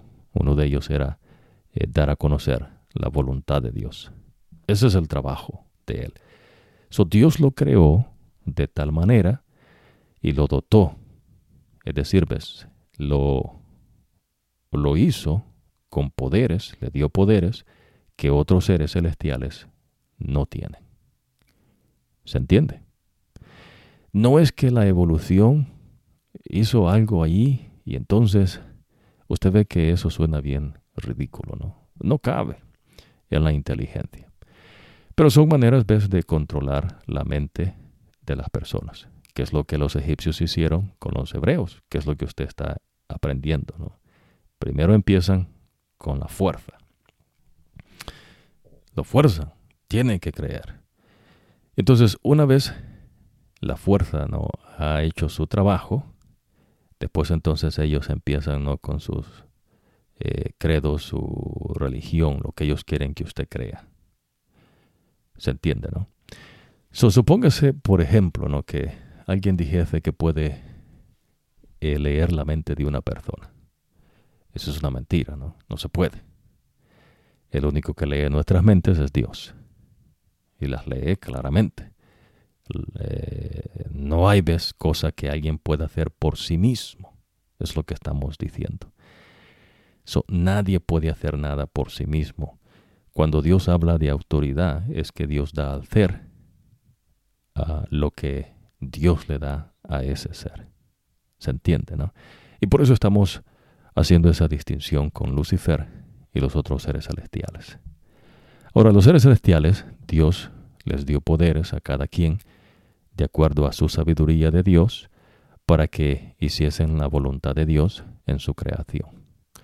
Ninguno de ellos decidió hacerse por sí mismo. Ninguno de ellos vino a la existencia por el azar. No. Dios los creó. Entonces, el socialismo, el comunismo, son inventos de personas que quieren montarse por usted y no quieren trabajar, pues quieren vivir vidas de reyes y quieren que usted trabaje, ¿no? Y que usted se conforme con lo que ellos le dan y que usted crea lo que ellos quieren que usted crea. Y si no le parece, pues entonces viene la fuerza, ¿no? Lo meten preso o si no, pues lo matan. ¿Qué es lo que hacían con los profetas de Dios? Dios les mandaba el mensaje, no les gustaba el mensaje que Dios tenía. ¿Y qué es lo que hacían? Mataban al profeta. Y claro, a los que Dios permitió que le quitasen la vida. Porque hubieron profetas que Dios cuidó. Uno de ellos es Jeremías, Moisés, Isaías. No los pudieron tocar, no porque no intentaron, sino porque Dios les ofuscó y les estropeó sus planes. Porque aquí la autoridad es Dios. Aquí se hace lo que Dios dice. Y es lo que a la gente le cuesta trabajo, ¿no? Entonces, en el contexto de religiones, usted va a aprender, ¿no?, que hay personas que usan la misma Biblia, pero llegan a creer cosas muy distantes a lo que Dios enseña en las Escrituras. ¿Por qué? Porque cada quien se apartó y cada quien buscó hacerse de lo que ellos quieren hacerse, porque no buscan a Dios, sino que buscan su propia maldad, ¿no?, lo que ellos quieren. Vamos a ir a esta... No, vamos a hacer esto. Supóngase que alguien dijese, ¿no? Mencionamos anterior, ¿no? Alguien dijese, Jesús viene el próximo año, en marzo del otro año, del 24. el día 15 a las 3 de la tarde. ¿Va a creer usted eso? Y espero que diga usted que no, ¿verdad? Porque nadie sabe eso. El único que sabe es Dios Padre. Pero supóngase que hay gente, ¿no?, que le dijese, no, este tipo es un profeta. Y este profeta dice que Jesús viene por segunda vez en marzo 14 a las 2 de la tarde, por ejemplo, ¿no? No importa la fecha. Y entonces dice usted, pero ¿y profeta de dónde? ¿No? Dios dice que es profeta. Él es profeta, ¿no? Y le afirman que él es profeta. Pero entonces Dios ha dejado muestra, ¿no?, para que usted determine si ese es un profeta de Dios o un farsante, ¿no? Ahora, vamos a dejar eso ahí. Segundo. Nadie puede decir que es un profeta de Dios a menos que Dios diga, este es un profeta. ¿Se entiende? Porque Dios es el que determina quién es quién. Nadie puede decir, imagínense, entre los seres celestiales hay querubines, serafines y seres de luz. Los querubines son seres celestiales que exceden en poder. Los serafines son poderosos, pero no exceden en poder. Y los seres de luz no son poderosos, pero tienen algo que Dios les ha dado. No es de ellos. El querubín no excede en poder porque es querubín, sino porque Dios lo creó así. ¿Se entiende? Como que dijese usted, ¿no? Llueve porque es invierno. No, llueve porque Dios estableció que lloviese en el tiempo de invierno. ¿Se entiende? De igual manera, el querubín, el serafín, que son seres inteligentes que Dios creó, Dios les dio poderes como Él decidió. En la creación no existe evolución, no existen filosofías, no hay ideologías, no hay pensamiento de hombre. En la creación hay un Dios que gobierna sobre su creación, que es el rey sobre su creación, que determina los tiempos y las sazones, que no cambia, es inmutable, no varía y que crea como Él quiere y hace lo que Él quiere. Entonces, ¿por qué hay tanta religión en el mundo? Bueno, porque engañosa es la mente más que todas las cosas y extremadamente corrupta. El hombre no quiere obedecer a Dios. Y en ese no querer obedecer a Dios, pues entonces se hace de sus engaños y al engañarse vienen las obras de corrupción. Vamos a profundizar un poquito más en otra ocasión, ¿no?, en cuanto al Creador y autoridad, porque de esto se trata. Ya usted va a aprender ahorita con Moisés que hubo una rebelión en el desierto donde la gente decidió no más seguir lo que Dios había establecido, porque pues ellos son más inteligentes que Dios, son más sagaces supuestamente, ¿no? Y entonces ellos pueden decidir por ellos mismos cómo vivir y cómo gobernarse. Que es lo mismo, ¿no?, como que cuando se levanta un rey en un pueblo y quiere gobernar a un pueblo y decirle, ¿no?, cómo tienen que vivir y qué es lo que tienen que hacer. Pues es lo mismo, ¿no?, cuando la gente se gobierna ella misma. ¿Se entiende, no? Aquí el que en verdad es rey es el Señor. Y por eso Jesús es rey de su creación. Ahora, nótese que usted puede seguir su cuento. Usted puede seguir su credo, ¿no?, que usted se haya hecho. Pero no es que lo que usted se ha hecho en verdad cuente. En verdad, pues para Dios no cuenta. Y va a haber tal vez cierto destello, ¿no?, de poder en lo que se hace, que usted cree, pero los que están ahí son los demonios y el mismo diablo que quieren fomentar su engaño para que usted siga engañado. Una vez usted se engañó, ya usted, su mente a veces dominada por los demonios.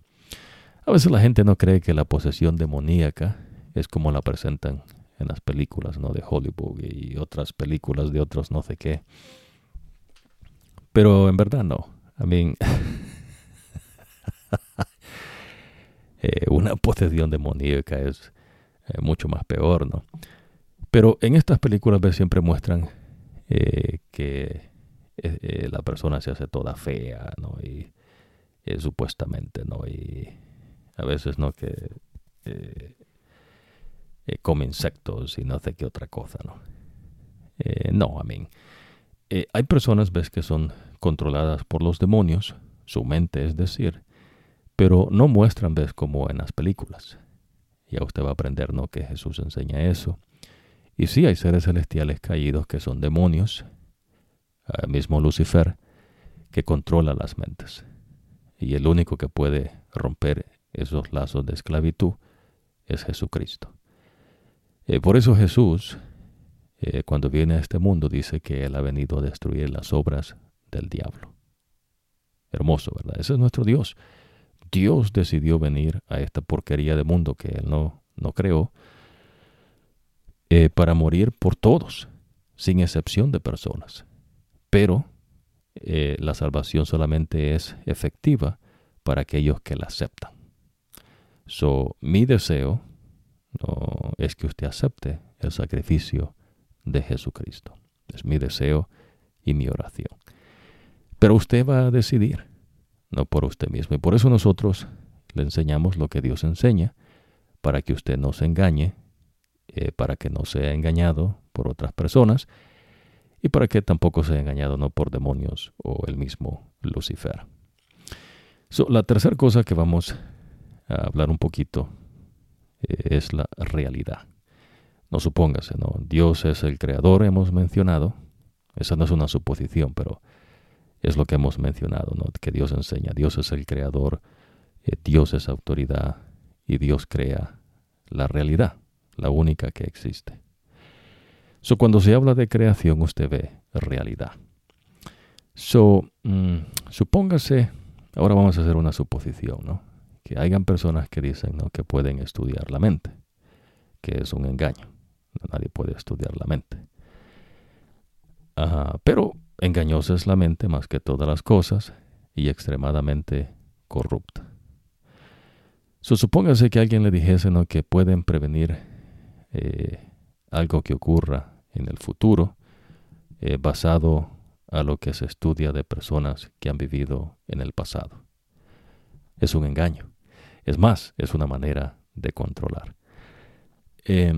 Cuando usted empieza, y vamos a hacerlo, ¿no?, después de esto, con lo que Dios enseña, ¿no?, por medio de Moisés en la esclavitud, es lo mismo, ¿ves? Es suposiciones, un cuento, engaños, que cierto grupo de personas quiere fomentar para poder controlar. ¿Ves? Para una vez las cosas no salen como se mencionan, pues entonces ellos tildan a una persona de algo para poder deshacerse de esa persona. Nadie conoce la mente. La mente es un misterio. El único que la conoce es el Creador. Es como que alguna persona quiere decirle, ¿no?, que le va a explicar por qué existe el sol, la luna, las estrellas. Nadie puede decirle eso, ¿no? Pero claro, va a haber personas que le van a decir y le van a crear su cuento y le van a hacer su película y le van a poner sus dibujitos, y entonces ellos se van a poner como personas de autoridad, con títulos y cosas, ¿no?, que la sociedad valida de cierta manera. Ahora, Dios no trabaja así. ¿Ves? Dios no opera de esa manera.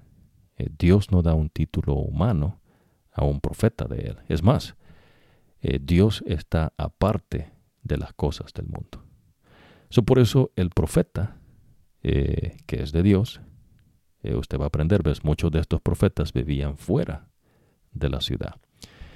Muchos eran perseguidos y entonces tenían que huir de ciudad en ciudad, porque pues el profeta hacía lo que Dios le decía. El profeta daba el mensaje que Dios decía. No le quitaba y no le agregaba. No decía el profeta, bueno, para que acepten vamos a cambiar esto y tal vez dejemos esto de fuera y agreguémosles esto para que les guste y así acepten el mensaje de Dios. El profeta no hacía eso. El profeta daba el mensaje tal y como Dios lo quería que se presentase. Y entonces cuando es así, surgen dos cosas. Una, usted lo acepta o usted se rebela en contra de Dios. No hay término entre medio. Y es lo que ocurrió en el cielo. Lucifer se rebeló en contra de Dios. En el desierto, Corán, Datán y Abiram se rebelaron en contra de Dios, de la autoridad de Dios. Y entonces ellos mueren. No de muerte natural, sino que Dios los mata. Dios les quita la vida.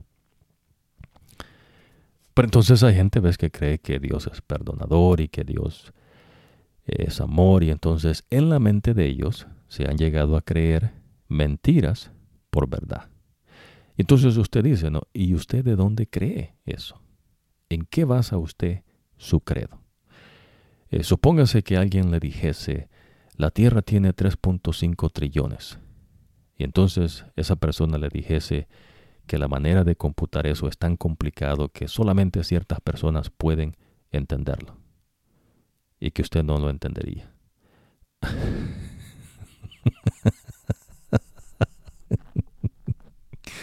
Ajá, ¿no?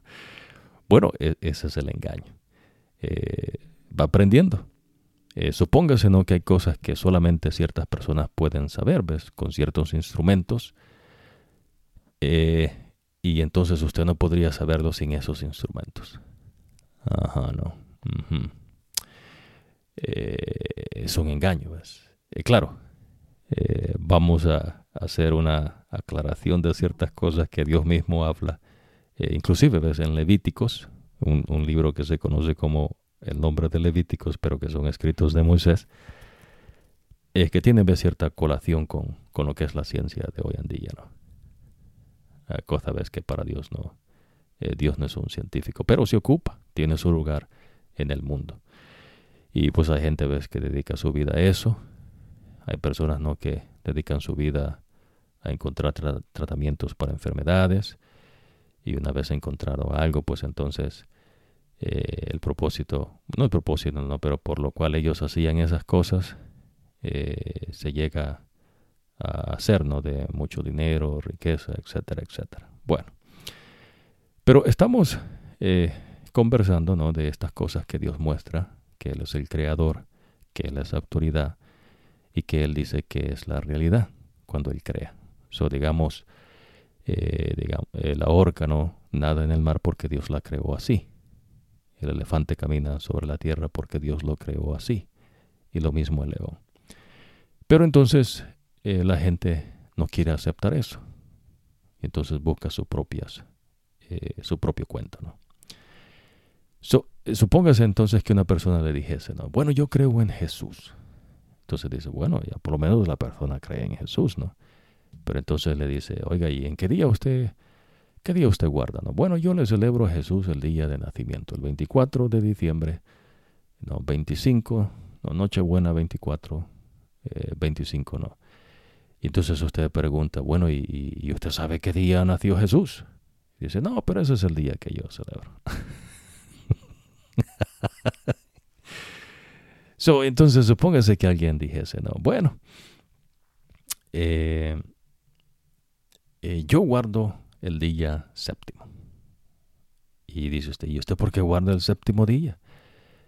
Porque Dios enseña eso por medio de un profeta de Dios. ¿Y cuál es ese profeta? Moisés. ¿Y en dónde está eso? En los escritos sagrados.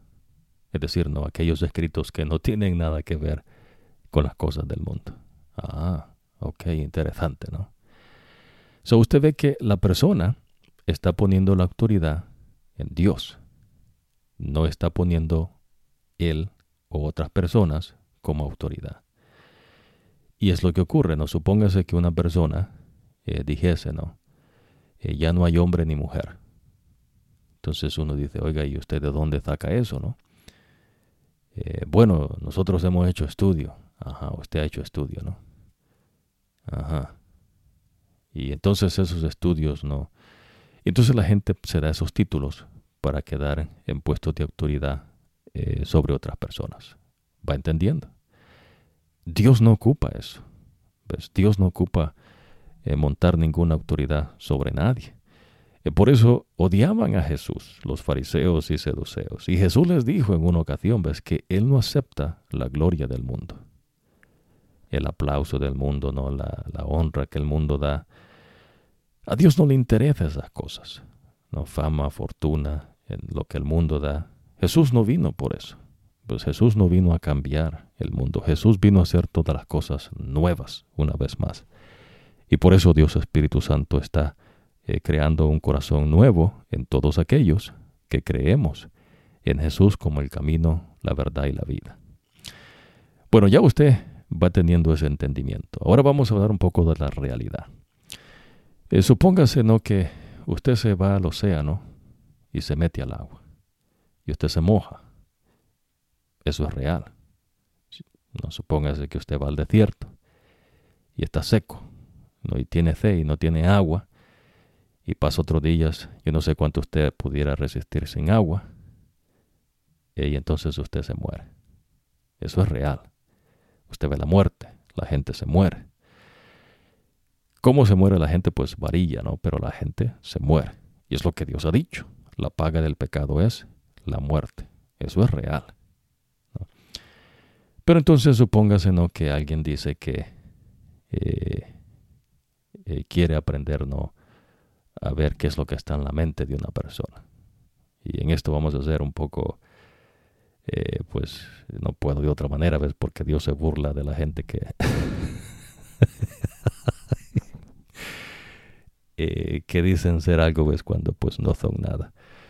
Y eso es lo que me gustaría que usted aprendiese, ¿no?, a entender. Hay gente que puede tener su título, ¿no?, y lo que sea, pero con Dios no funciona así, ¿no? Ahora lo vamos a poner de esta manera, ¿no? Porque en verdad la cosa más importante, ¿no?, que usted va a entender en los escritos sagrados con Dios es que Dios difiere con las cosas del mundo, ¿ves? Y Dios no cambia. Usted va a aprender y ya aprendió, bueno, que es lo que se conoce como el libro de Génesis, que Dios no cambia y Dios no muda. Dios no va a hacer algo diferente porque usted cree que usted sabe qué es lo que quiere o qué es lo que es mejor, ¿no?, para el hombre, etcétera, etcétera. ¿Qué va a saber usted, no? No sabe. Y es lo que Dios le está enseñando, ¿no? No se sabe. El que sabe es Dios. En inglés hay una traducción, ¿no?, de una palabra. Y claro, ¿no?, el inglés pues tuvo que prestar esta, pero en español no es, se dice la palabra, no, tonto, no, foolish en inglés. Ahora, lo interesante a veces es que Dios dice que alguien que no cree en Él es un tonto.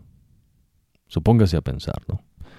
Gentes que tienen instrumentos que tal vez la gente se embelece con esos instrumentos, ¿no? Que telescopios, que microscopios, y que pueden ver no sé qué, y esto y lo otro, y matemática. Y entonces supóngase que alguien se para en algo y detrás de ellos tienen fórmulas matemáticas bien complejas, ¿no? Y entonces dicen, esa persona es alguien, ¿no? Y tiene un título y tiene sus cosas, ¿no? Esas cosas tienen su lugar en el mundo. Por eso nosotros somos claros. Para que usted entienda, ¿no? La realidad es que usted no puede negar lo que está enfrente, lo que está allí. Pero esa realidad que el hombre se ha creado no existe. Esas son cosas que tienen que ver con el mejor esfuerzo que el hombre puede hacer. Pero cosa ves que Dios no lo hace, ni tampoco aprueba. Dios dice, ves, que si usted no cree en Él, usted es un tonto. Eso dice Dios. Me explico, ¿no? Supóngase, hay personas, nos dicen, digamos, si un árbol cae en el bosque y no hay quien lo escuche. Hizo ruido. Póngase a pensar, ¿no? Entonces yo digo, bueno, usted puede estar delante del árbol que se cae y si está sordo, no lo va a oír. Claro, no, esa connotación filosófica que dicen tiene otra connotación en una filosofía, ¿no?, que se enseña. Pero la manera más obvia, ¿no?, de romper ese esquema es así, ¿no? El que usted oiga es algo que Dios le dio. El que usted pueda ver es algo que Dios le dio. No es algo, ves, que usted puede determinar por usted mismo. Me explico, ¿no? Supóngase que alguien dijese que ¿por qué tiene 5 dedos? Bueno, si tiene 5, ¿no? Y no un solo dedo. Entonces, la persona en su mente cree que al cuestionar las cosas que ve en la realidad, se puede poner encima de esa realidad. Entonces hay gente, ¿no?, que dicen que hay dimensiones. Y en otra dimensión, y en esta otra dimensión. Y entonces, ves, la mente de la persona se vagó en ese credo. Ahora, cosa ves que Dios no enseña. Lo mismo ves, digamos, ciencias, ¿no?, que tienen la gente, ¿no?, que cree en ellas, como psicología, ¿no?, psiquiatría, etcétera, etcétera. Sabe que para Dios, bueno, vamos a hablar de eso en otra ocasión. Vamos a mantenernos en este enfoque. Entonces, si la persona dice, ¿no?, que se puede entender esta cuestión científicamente, bueno, esas áreas de psicología y psiquiatría no son científicas sólidas. Es más, se les conoce como ciencias blandas, porque pues no se puede. Imagínese si usted, por ejemplo, hace 10 preguntas a un grupo de 10 personas un martes, cuando esté lloviendo y tal vez truenos y rayos, relámpagos, centellas, y contestan eso, ¿no? Y después lo compara con, en otra ocasión, esas mismas 10 personas, les hace 10 preguntas, pero en esa ocasión, pone un pastel en el escritorio y un café. Entonces resulta, que en otro día usted hace lo mismo, pero no pone nada. Las respuestas van a ser diferentes. Lo que queremos decir es que no hay tal cosa de algo científico verdadero en esas áreas, porque lo científico verdadero es como, digamos, la física, la matemática. Esas cuestiones, usted estudia algo y en otra ocasión sigue, ese estudio va a ser lo mismo.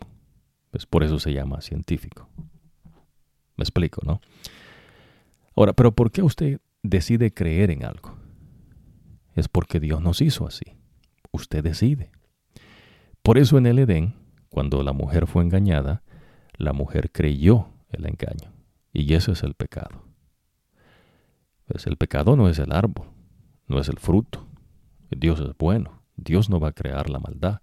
La maldad es lo que hizo la mujer. Creyó la mentira. Al creer la mentira, entonces pecó. Ahora, entonces ves en la esclavitud, de igual manera. Por eso ves en las generaciones de seres humanos que han vivido a través de todos los tiempos, y ya usted cuando escucha tiempos, ¿verdad?, que ya entiende un poco, que Dios dice que es un tiempo. La gente que vivió en ese tiempo, usted no vivió en el tiempo de Moisés, en el tiempo de Abraham. ¿Cómo usted pretende saber algo de ese tiempo? No se puede. Es más, en cuestiones no de ciertos historia humana que se dice supuestamente, nadie puede aseverar con una gran certeza, ¿no?, lo que se dijo y que eso es así. No se puede. No puede usted aseverar cosas que no sepa. Ahora, que lo haga la gente, sí, pero que sea eso lo que es, no lo es. En estas áreas, ¿no?, de estudio supuestamente de la mente, no es que estudian la mente, sino que hay maneras, que muestran cosas, ¿no?, para poder sacar cosas que usted dice, y entonces lo que usted dice se pone en ciertos esquemas para poder entender lo que supuestamente ellos dicen que saben, pero que pues no se sabe. Ahora, eso es lo que vamos a aprender ahorita, ¿no? Que es, ¿no? Con los esclavos, ¿no? De allá de Egipto. Dice acá lo siguiente. Déjame ver.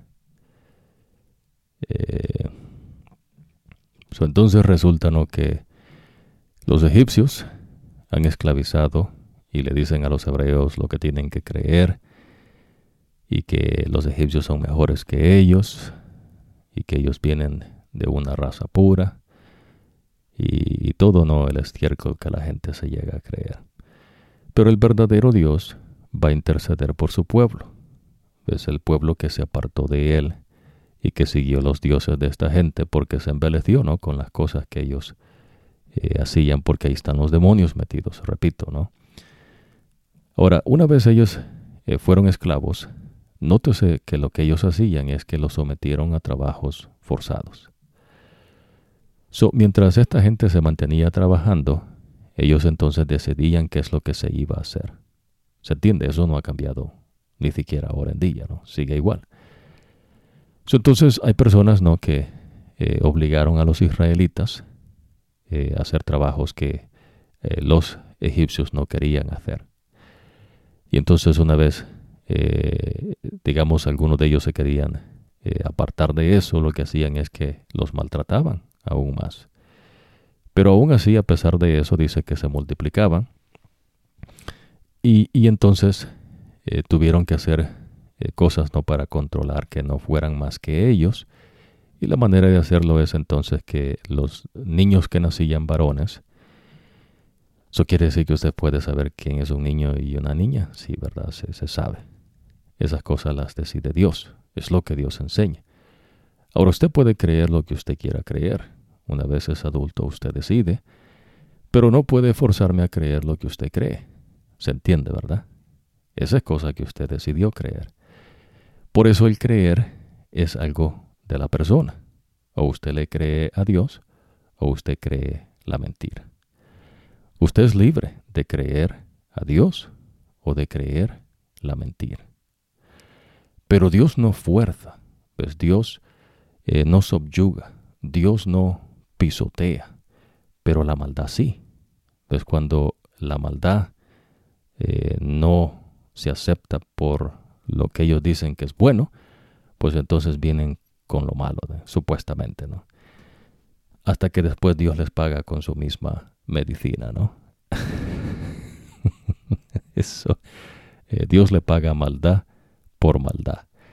A veces la gente malvada no cree que no recibe su merecido porque nadie le da. No, lo que pasa es que Dios es paciente. Pues Dios es manso. Dios es paciente. Dios está apelando a que Dios Espíritu Santo haga una obra en su corazón, en su mente. Pero una vez Dios sabe, y esas cosas solo Dios las sabe, pues entonces Dios le va a pagar a usted con su misma maldad. Y esto de Dios.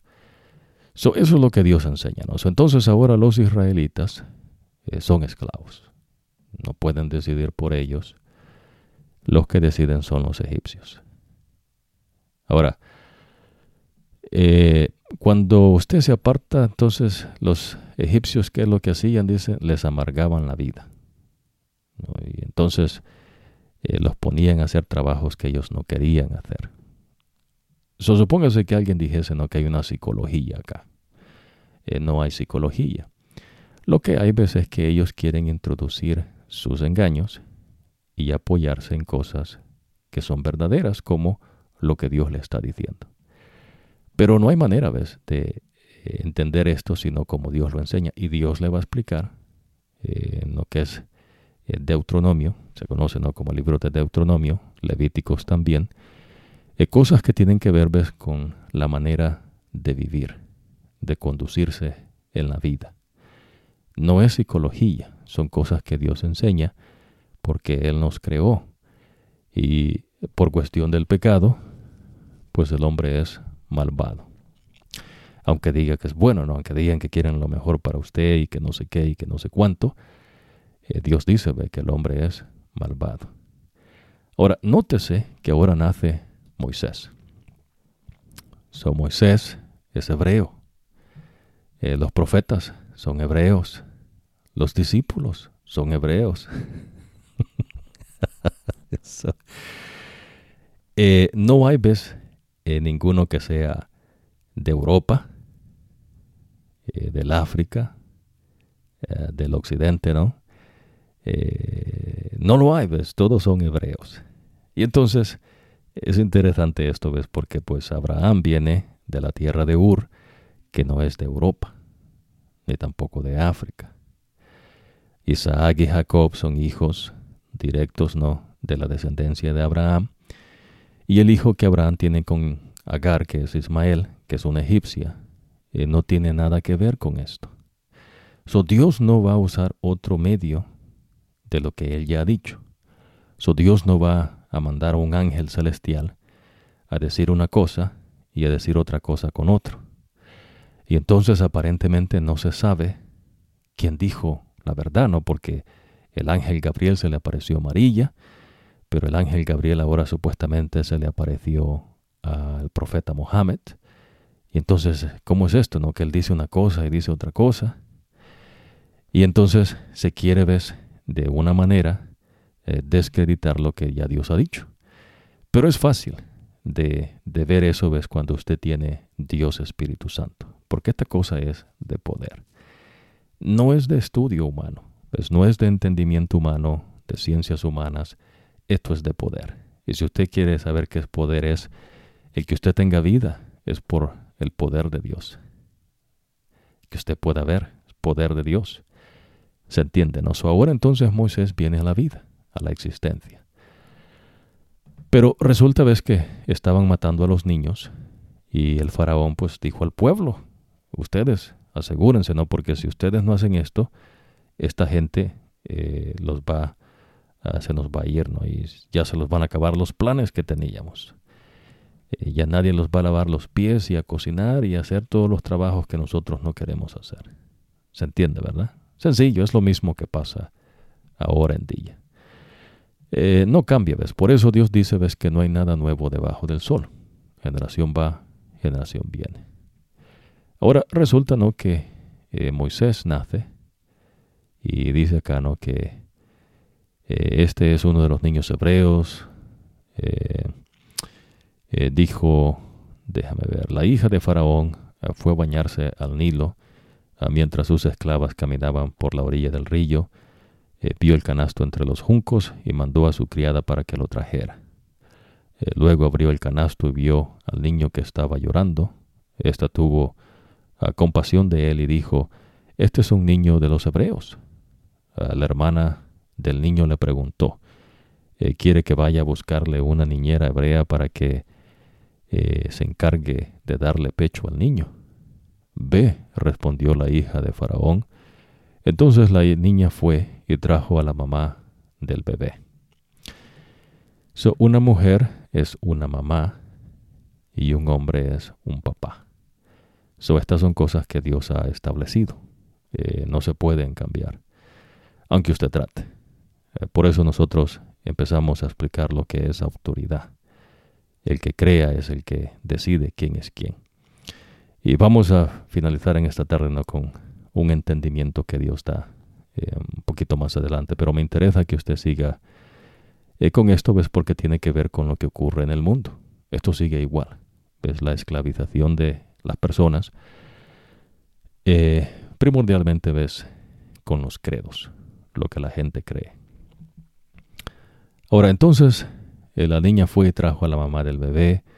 La hija del faraón le dijo, llévate a este niño y dale pecho y yo te pagaré.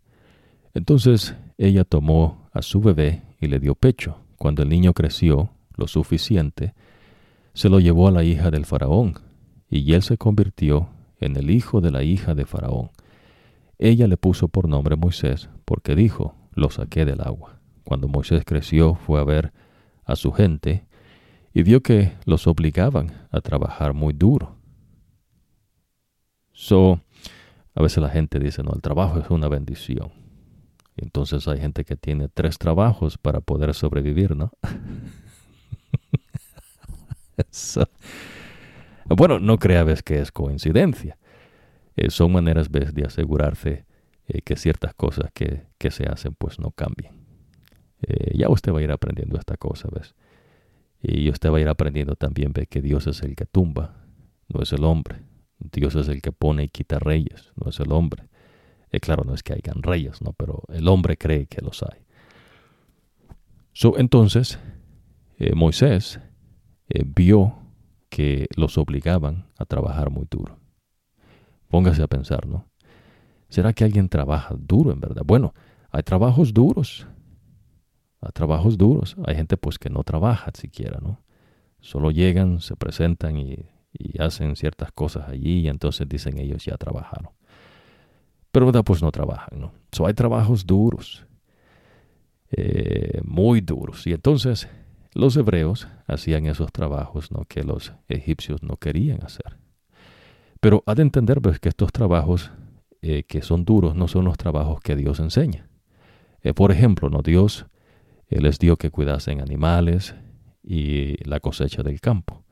Eso es algo bueno, en verdad es algo bonito, ¿no? Cultivar la tierra, cuidar los animalitos, ¿no? Que son domésticos.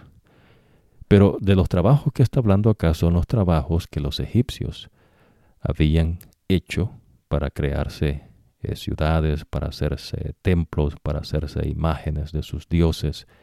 Entonces lo que ellos tenían que hacer es construir ladrillo, ¿no? Hacer mezcla, ¿no? Para poder construir los edificios que los egipcios querían. ¿Qué es lo que ocurre ahora en día, ¿no? Supóngase la construcción de un edificio, un estadio, un centro, ¿no? De cualquier cosa, ¿no? Hay gente que construye eso, ¿no? Y entonces eso es un trabajo duro. Pero la diferencia acá es que los forzaban a trabajar. No tenían opción. Este es el trabajo que usted va a hacer y punto. Ahí usted no podía decir nada, ¿no? Tenía que hacerlo. Y entonces supóngase que se quejaba a alguien, pues se lo ponían más trabajo para que no hable.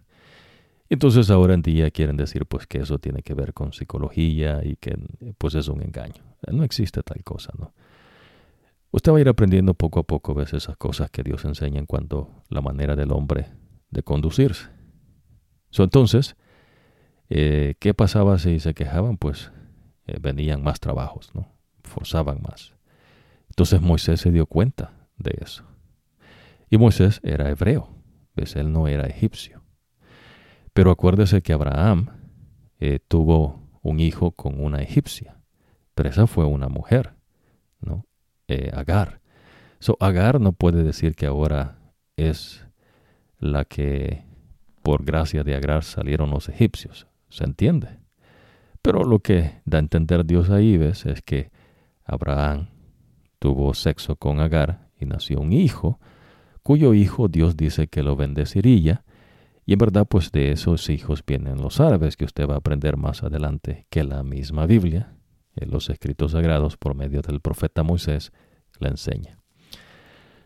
Ahora, volviendo al mismo enfoque, entonces Moisés ve que los obligan a trabajar y trabajan muy duro. Ahora, un día Moisés también vio a un egipcio golpeando a un hebreo. Si imagínense, ¿no? La esclavitud es eso. Si alguien no quiere, pues entonces lo golpeaban, ¿no? Hacían lo que querían, ves, con la persona. Porque ellos creen, ves, que son dueños de la persona, que ellos deciden por la persona. Porque en la mente del que esclaviza, cree que ellos son alguien, cuando Dios dice que no son nada. ¿Se entiende, verdad? Pero la persona cree que es alguien, ¿no? Porque creen que son brillantes, ¿no? Que tienen un IQ extremadamente alto, que tienen, digamos, de una raza pura. Y pues todo eso es estiércol para Dios. Ya usted va a aprender por qué. Ahora lo que resulta es que Moisés es testigo de lo que está ocurriendo con los hebreos siendo esclavos.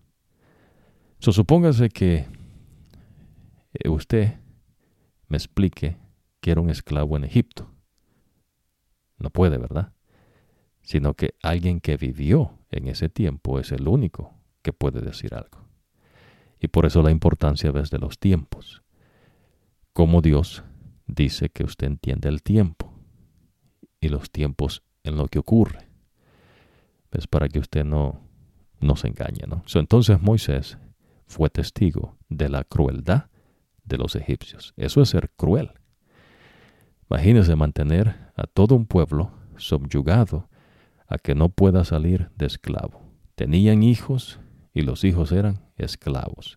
Los hijos tenían hijos y esos hijos eran esclavos. A usted le toca trabajar, hacer ladrillo, construir los templos, construir los dioses que ellos tenían, estatuas que se hacían, ¿no? Toda la basura de ellos. Y a quienes usaban pues eran a los hebreos. ¿Se entiende, verdad? Es sencillo, por eso lo presentamos pues, como Dios enseña.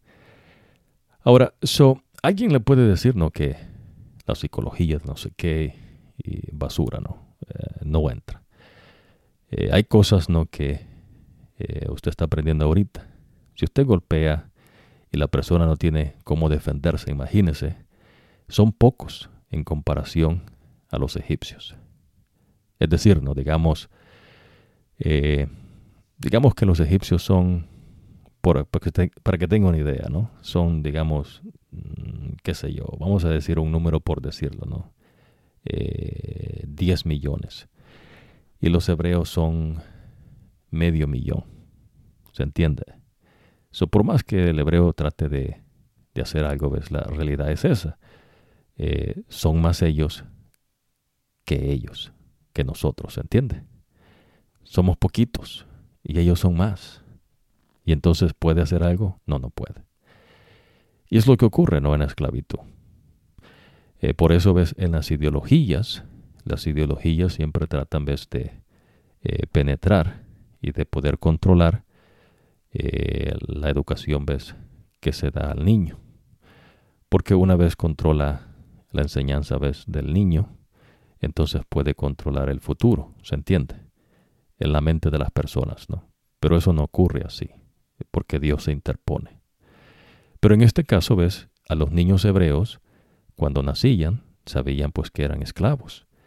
Pero en este tiempo, lo que ocurrió es que como eran muchos, los egipcios decidieron, ves, que tenían suficientes esclavos y que entonces tenían que controlar el número de ellos, matando a los niños varones, tirándolos al río del Nilo. Entonces los niños morían. Pero si era hembrita, la dejaban. Si era varoncito, lo echaban al río. ¿Y qué es lo que ocurre, no? Si tira usted un niño al río, se va a ahogar, ¿no? No va a salir nadando el niño y va a cruzar al otro lado, ¿no?, del río. Esa es la realidad. Y por eso, ves, mencionamos que es importante que usted aprenda eso, ¿no? Esa es la realidad, dura realidad. Y los que estaban vivos de los hombres, si se negaban, pues entonces eran crueles con ellos, con castigos que les ponían, ¿no? Y un día Moisés vio que estaban golpeando a uno de su propia gente. ¿Usted entiende eso? Sí, porque él es hebreo, ¿verdad que entiende eso? Pero todos venimos de Adán y Eva y todos venimos de los hijos de Noé, ¿no?, que son 3. Nadie viene de otra gente, ¿no? Pero en los designios de Dios, ¿ves?, ahora resulta, ves, que Dios hace un pueblo. Y esos son los descendientes de Abraham, de quien Dios dice que vendría el Mesías. Jesús vino, y Jesús es Jehová de los ejércitos, el Señor, que se hizo hombre. Pero cualquiera que niega que Jesús es Dios, es un enemigo de Dios, ¿se entiende? Por eso, si alguien niega que Jesucristo es Dios, ¿ves?, esta persona está junto con el diablo. Y claro, ¿ves?, el que encabeza allí es el diablo. Vamos a aprender eso, ¿no? Pero es la diferencia. Moisés está diciendo, esta es mi propia gente, ¿no? Por ejemplo, ¿no?, imagínense, los egipcios son egipcios, ¿verdad? y los hebreos, hebreos. Pero ya usted va a aprender que en ocasiones de guerras, conquistas que hacían, Dios permitió, ves, que los que querían seguir la manera de vivir de Dios, que Dios enseña, fueran parte del pueblo de Israel. Y tenían los mismos derechos. No había acepción de personas, ¿no? Pero no eran hebreos, ¿entiende? Pero tal vez eran de otros pueblos. De igual manera, ves, por eso la gente dice, no, y se identifica.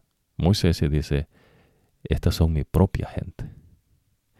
Ahora, miró a su alrededor, al ver que no había nadie, mató al egipcio y enterró su cuerpo en la arena.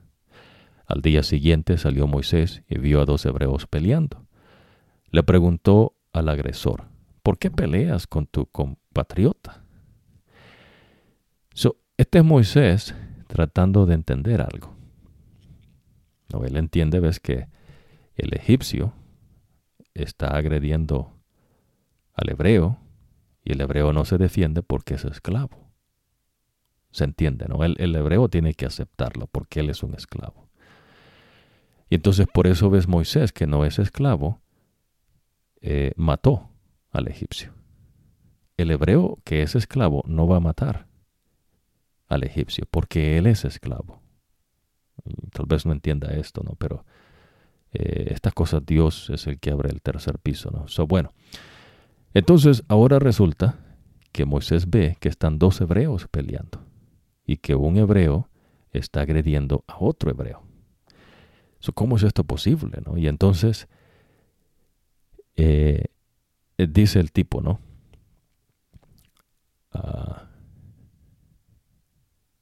¿Por qué golpeas a tu compatriota?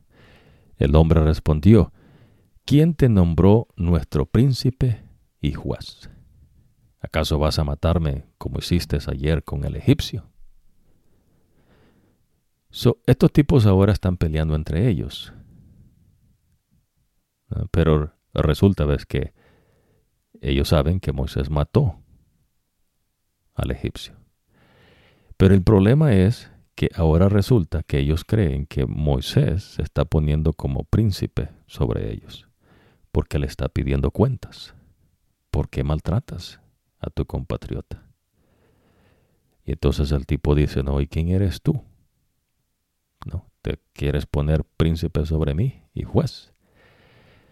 Por eso usted aprende, ves, que en las cuestiones de autoridad, el único rey y el único juez es el Señor. Por eso Jesús es el que juzga. Por eso Jesús es el que dice que vino a traer una espada, ¿no? A pesar de que Jesús mismo dice, ¿no?, que Él es el que trae salvación al mundo. Pero si usted no acepta la salvación de Dios, ya usted está determinado, ves, a la destrucción eterna. ¿Y quién decide eso? Lo decide Dios. Ningún ser creado lo decide.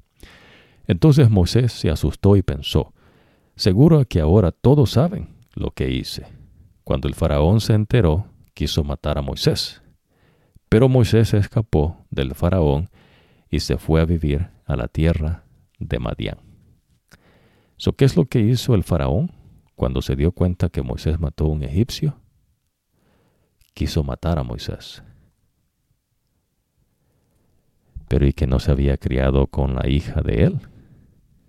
Tal vez tenía ahí algún puesto no importantísimo. Tal vez Moisés iba a ser el faraón que venía, ¿no?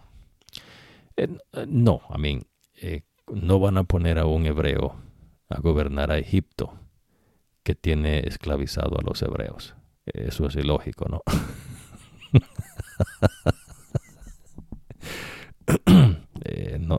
No cuela, ¿no? En la cabeza cuerda de nadie cabe eso. Ellos sabían que él era hebreo, usted entiende.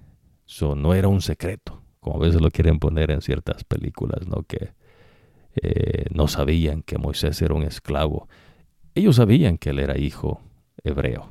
Usted aprendió allí, claramente le dice la Escritura. Lo que ocurre es que la mujer, la hija, ¿no?, del faraón, dice que el niño era muy hermoso y entonces ella se quedó con el niño y lo quiso hacer su hijo. Pero ella le dice a usted claramente que él era hebreo. De igual manera, lo sabe Moisés. Moisés sabe que él es hebreo. Eso no es que el tipo después de años se dio cuenta, ¿no?, que era hebreo y entró en una frustración mental.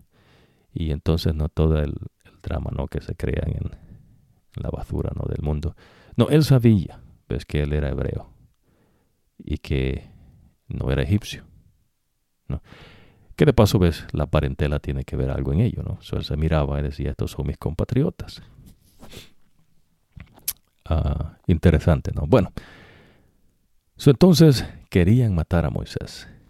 ¿Y qué es lo que hace Moisés? Ir a interceder, ¿no? A buscar una apelación. No, el tipo huyó, ¿no?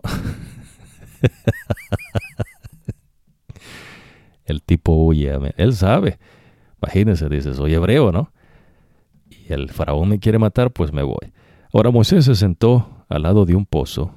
El sacerdote de Madián tenía 7 hijas que iban a ese pozo a buscar agua para llenar los bebederos de las ovejas de su papá.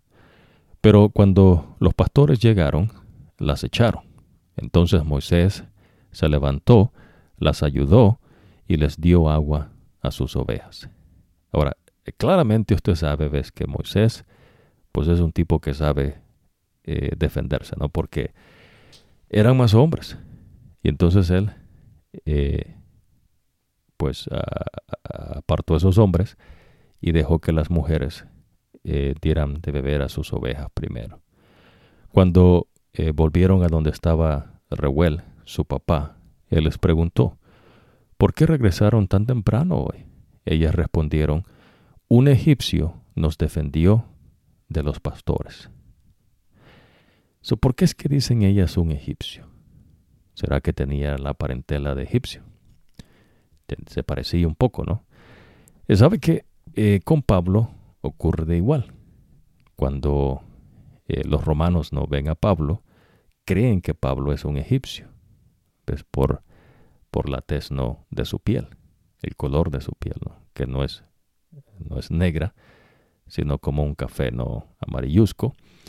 Y entonces por eso dicen, este es egipcio. Son las muchachas, ¿no?, de Madián, ven al tipo y creen que es un egipcio. Ahora, nótese lo siguiente, ¿no?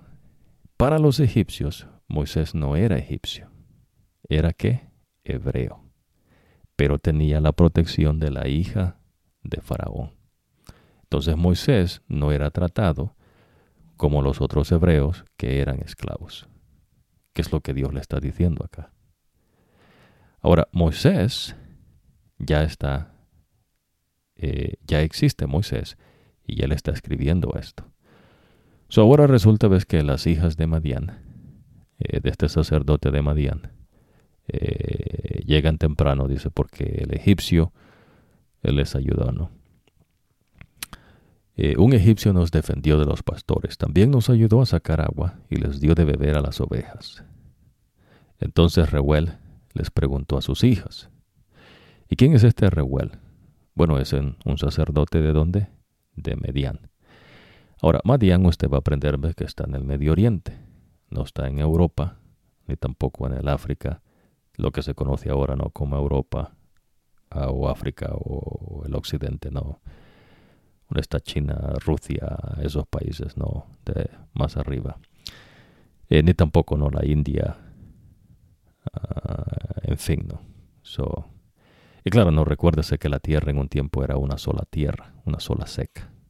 Pero después del diluvio, entonces la tierra se separó y ahora hay continentes. Lo que el hombre le llama, ¿no?, continentes. En fin, entonces Reuel les preguntó a sus hijas, ¿dónde está ese hombre? ¿Por qué lo dejaron allá afuera? Invítenlo a comer con nosotros. Ahora Moisés aceptó quedarse a vivir allí. Después Reuel le dio como esposa a su hija Séfora. Séfora dio a luz un hijo al que Moisés llamó Gersón. Ahora le puso este nombre porque Moisés era inmigrante en una tierra que no le pertenecía. Estas cosas no son difíciles, ¿no?, de entender. ¿Qué era Moisés? Un inmigrante, porque él no le pertenecía esa tierra, pero tampoco le pertenecía a Egipto. Pero en Egipto tenía la protección de Faraón. ¿Se entiende, no? Ahora, nótese lo que pasa acá, ¿no? Moisés se quedó allá muchos años y durante ese tiempo murió el rey de Egipto.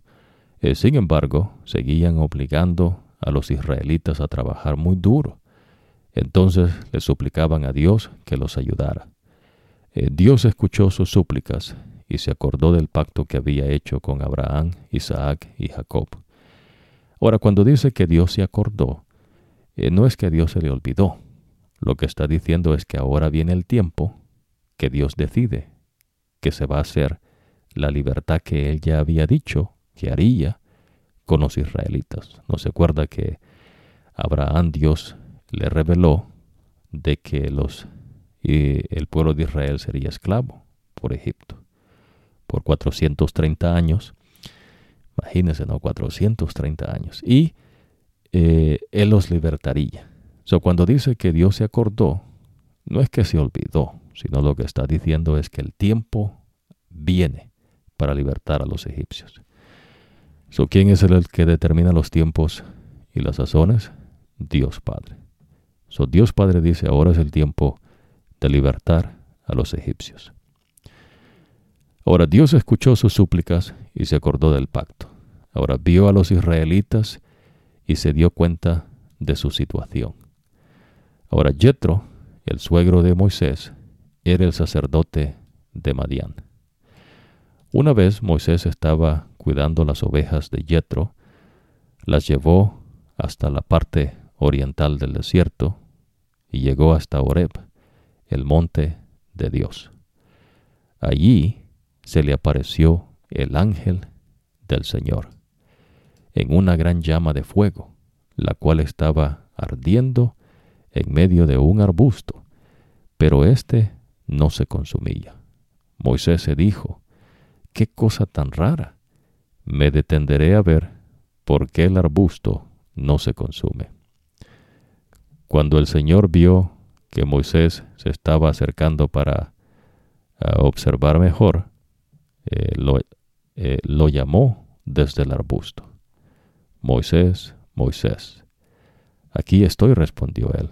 Ahora Dios le dijo, este ángel del Señor es Dios, es decir, es Jehová de los ejércitos. Dios es fuego consumidor. Este Señor que está hablando con Moisés es el que va a venir y se va a hacer hombre, que nacerá de una mujer, que sería llamado Emmanuel, Dios con nosotros, que sería Jesucristo. Por eso Jesús no es que vino a la existencia, no es un híbrido entre un Dios y un ser humano, solamente hay un Dios. Este Señor, el Señor, es el que se hace hombre y es Jesucristo, ¿no? Ahora no te acerques más y quítate el calzado, porque el suelo que estás pisando es sagrado. Yo soy el Dios de tu padre, el Dios de Abraham, el Dios de Isaac y el Dios de Jacob.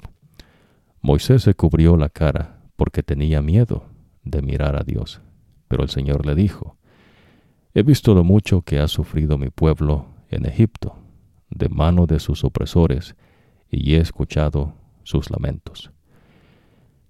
Estoy consciente de su dolor. Ahora voy a bajar a salvar a mi pueblo de los egipcios. Los voy a sacar de allá y los voy a llevar a una tierra buena y espaciosa, que rebosa de leche y de miel. Es la tierra de los cananeos, heteos, amorreos, fereceos, heveos y jebuseos». Ahora recuérdese que esto ocurrió antes, allá con Noé, cuando entonces Noé dice, ¿ves?, por el pecado que comete uno de sus hijos, que sería esclavo, ¿ves?, de sus hermanos. Y los que son los cananeos, los heteos y amorreos, la gente no que vivía allí, porque acuérdese que Abraham no era de esta zona, sino que venía de Ur, que está más dentro, ¿no?, del Medio Oriente.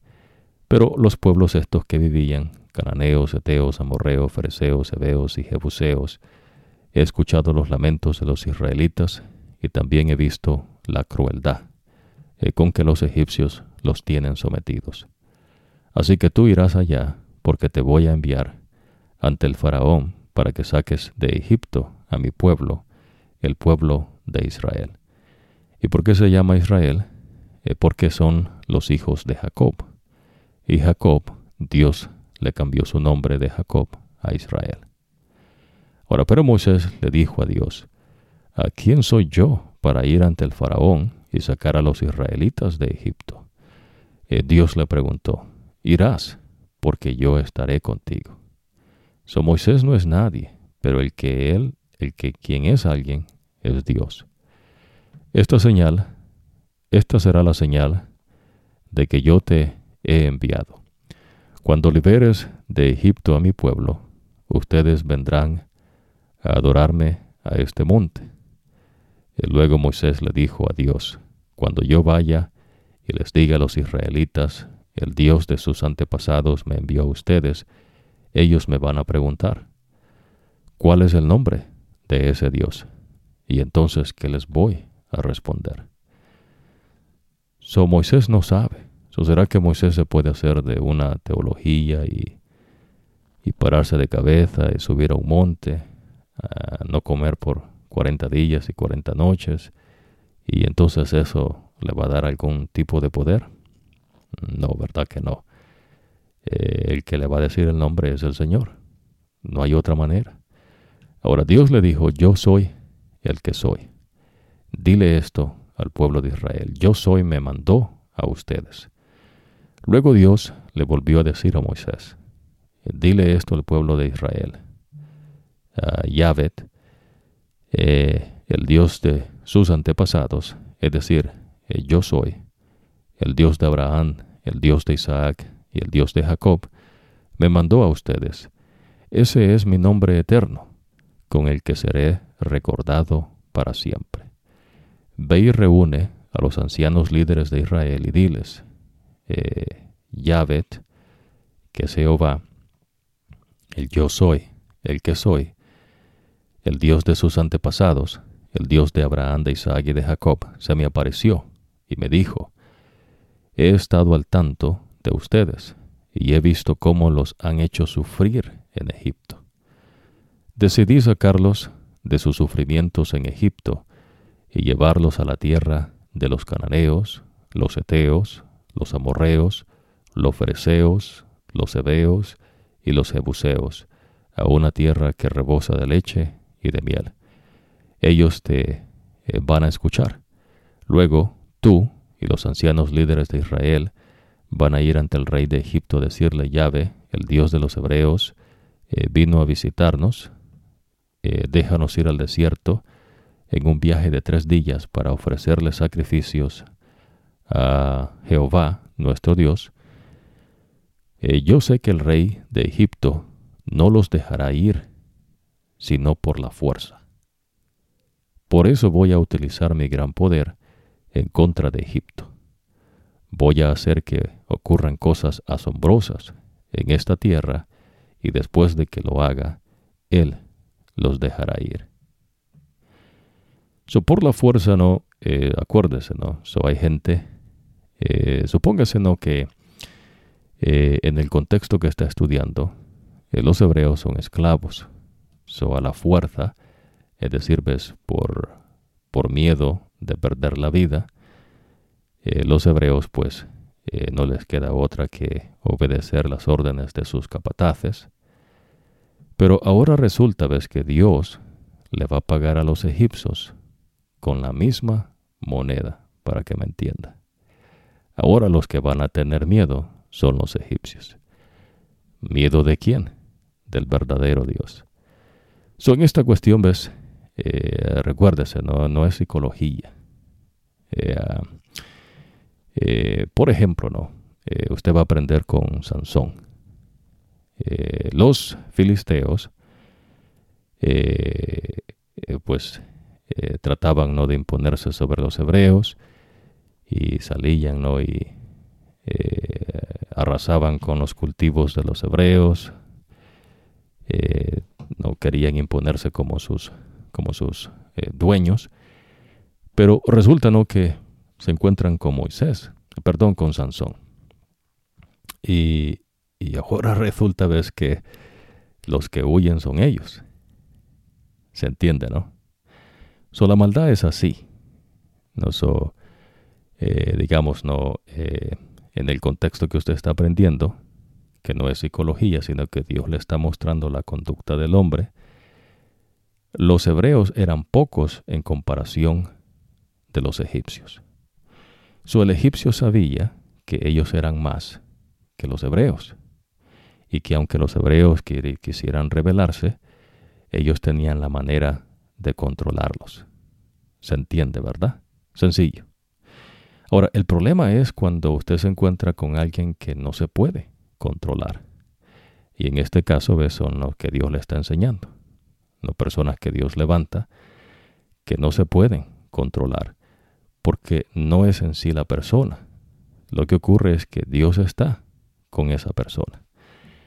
Por ejemplo, ¿ves?, qué es lo que usted está aprendiendo acá con Moisés? Dios le dice, ¿ves?, ve que yo estaré contigo. Es decir, mientras Moisés haga lo que Dios le dice, Dios va a estar con Moisés. Supóngase, ¿no? A veces, ¿no?, entre los... vamos a explicar esto, ¿no? De esta manera, ¿no? Viene Moisés y se presenta ante Faraón. Pero Moisés dice, ¿quién soy yo? Imagínense. ¿Quién es usted? Y entonces, allí es donde la gente se pone sus títulos, se pone, ¿no?, lo que ellos quieren ponerse para poder sentirse superiores a otros. No. Y entonces, lo que ocurre es que la persona quiere, entonces, tratar de montarse sobre otras personas. Pero el problema es con Dios, por eso dice él acá, ves, que yo soy el que soy. Y dice, yo soy, me mandó a ustedes. Ahora, lo interesante, ¿no?, es que, póngase a pensar, ¿no? Faraón no conoce a Dios. Así como mucha gente ahora en día dice, no, bueno, ¿y quién es ese Dios, no? Yo no lo conozco. Claro, no lo conocen, pero ya lo van a conocer, ¿no? Y es lo que Dios está diciendo. Ahorita me van a conocer. Y entonces, ¿cómo lo van a conocer? Bueno, Dios dice, ¿ves?, que va a hacer tal obra que va a usar su fuerza para ir en contra de la fuerza de los egipcios. ¿Se entiende? Ahora los que oprimen van a ser oprimidos. Ahora los que golpearon van a ser golpeados. ¿Se entiende, verdad? Imagínese a alguien, ¿no?, que trate, ¿no?, de imponerse de cierta manera, ¿no? Por lo menos, ¿no?, en el contexto del tiempo en que vive Moisés, usted está aprendiendo, ves, que los hebreos eran esclavos. Y entonces, pero el que decide sacarlos de Egipto es el Señor, y los va a llevar a una tierra que está habitada por cananeos. Ahora, estos te van a escuchar. Ahora, déjanos ir al desierto. Ahora, yo sé que el rey no los va a dejar ir, sino por la fuerza. ¿Sino por qué? Por la fuerza. Recuérdese que Abraham, cuando capturaron a su sobrino, que vivía en Sodoma, no en esa zona de allí, que era una buena tierra, Abraham no hizo una alianza, ¿no? El tipo fue con hombres armados y derrotó a estos que se habían llevado capturados a su parentela. ¿Se entiende? Es lo que ocurre, ¿ves? El malvado no entiende sino a la fuerza. Esto no es psicología. Esta es cuestión que Dios enseña en cuanto a la conducta. Usted no va a razonar con quien no razona. Me explico, ¿no? Supóngase que encuentre un perro que se le tira encima. Usted no va a razonar con el perro, ¿no? No va a decir, bueno, vamos a tratar de razonar este asunto, ¿no?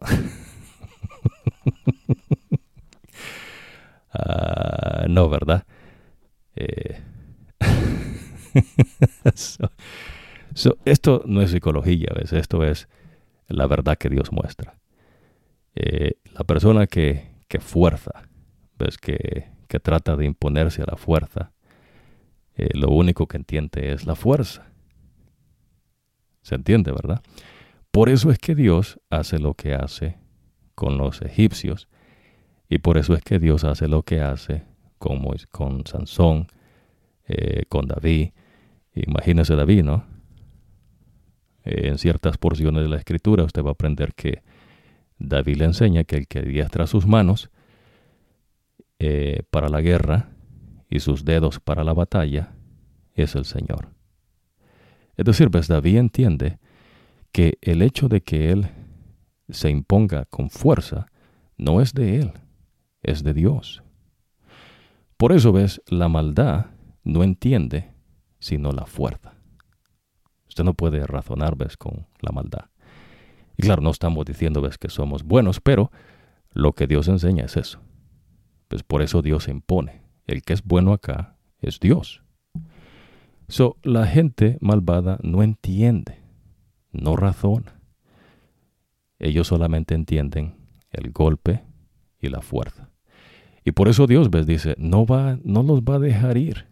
Imagínese que Faraón le diga, no, mira, el Dios Todopoderoso me ha dicho que dejes ir a su pueblo. Dios dice, ese tipo no los va a dejar ir. Se entiende, ¿verdad? Pero lo que va a entender es los golpes, lo que va a entender es la fuerza. Es lo que ocurre, ¿no? Y por eso hemos mencionado, ves, que usted va a aprender la conducta del hombre, no psicología. No, eso es lo que el hombre cree que entiende.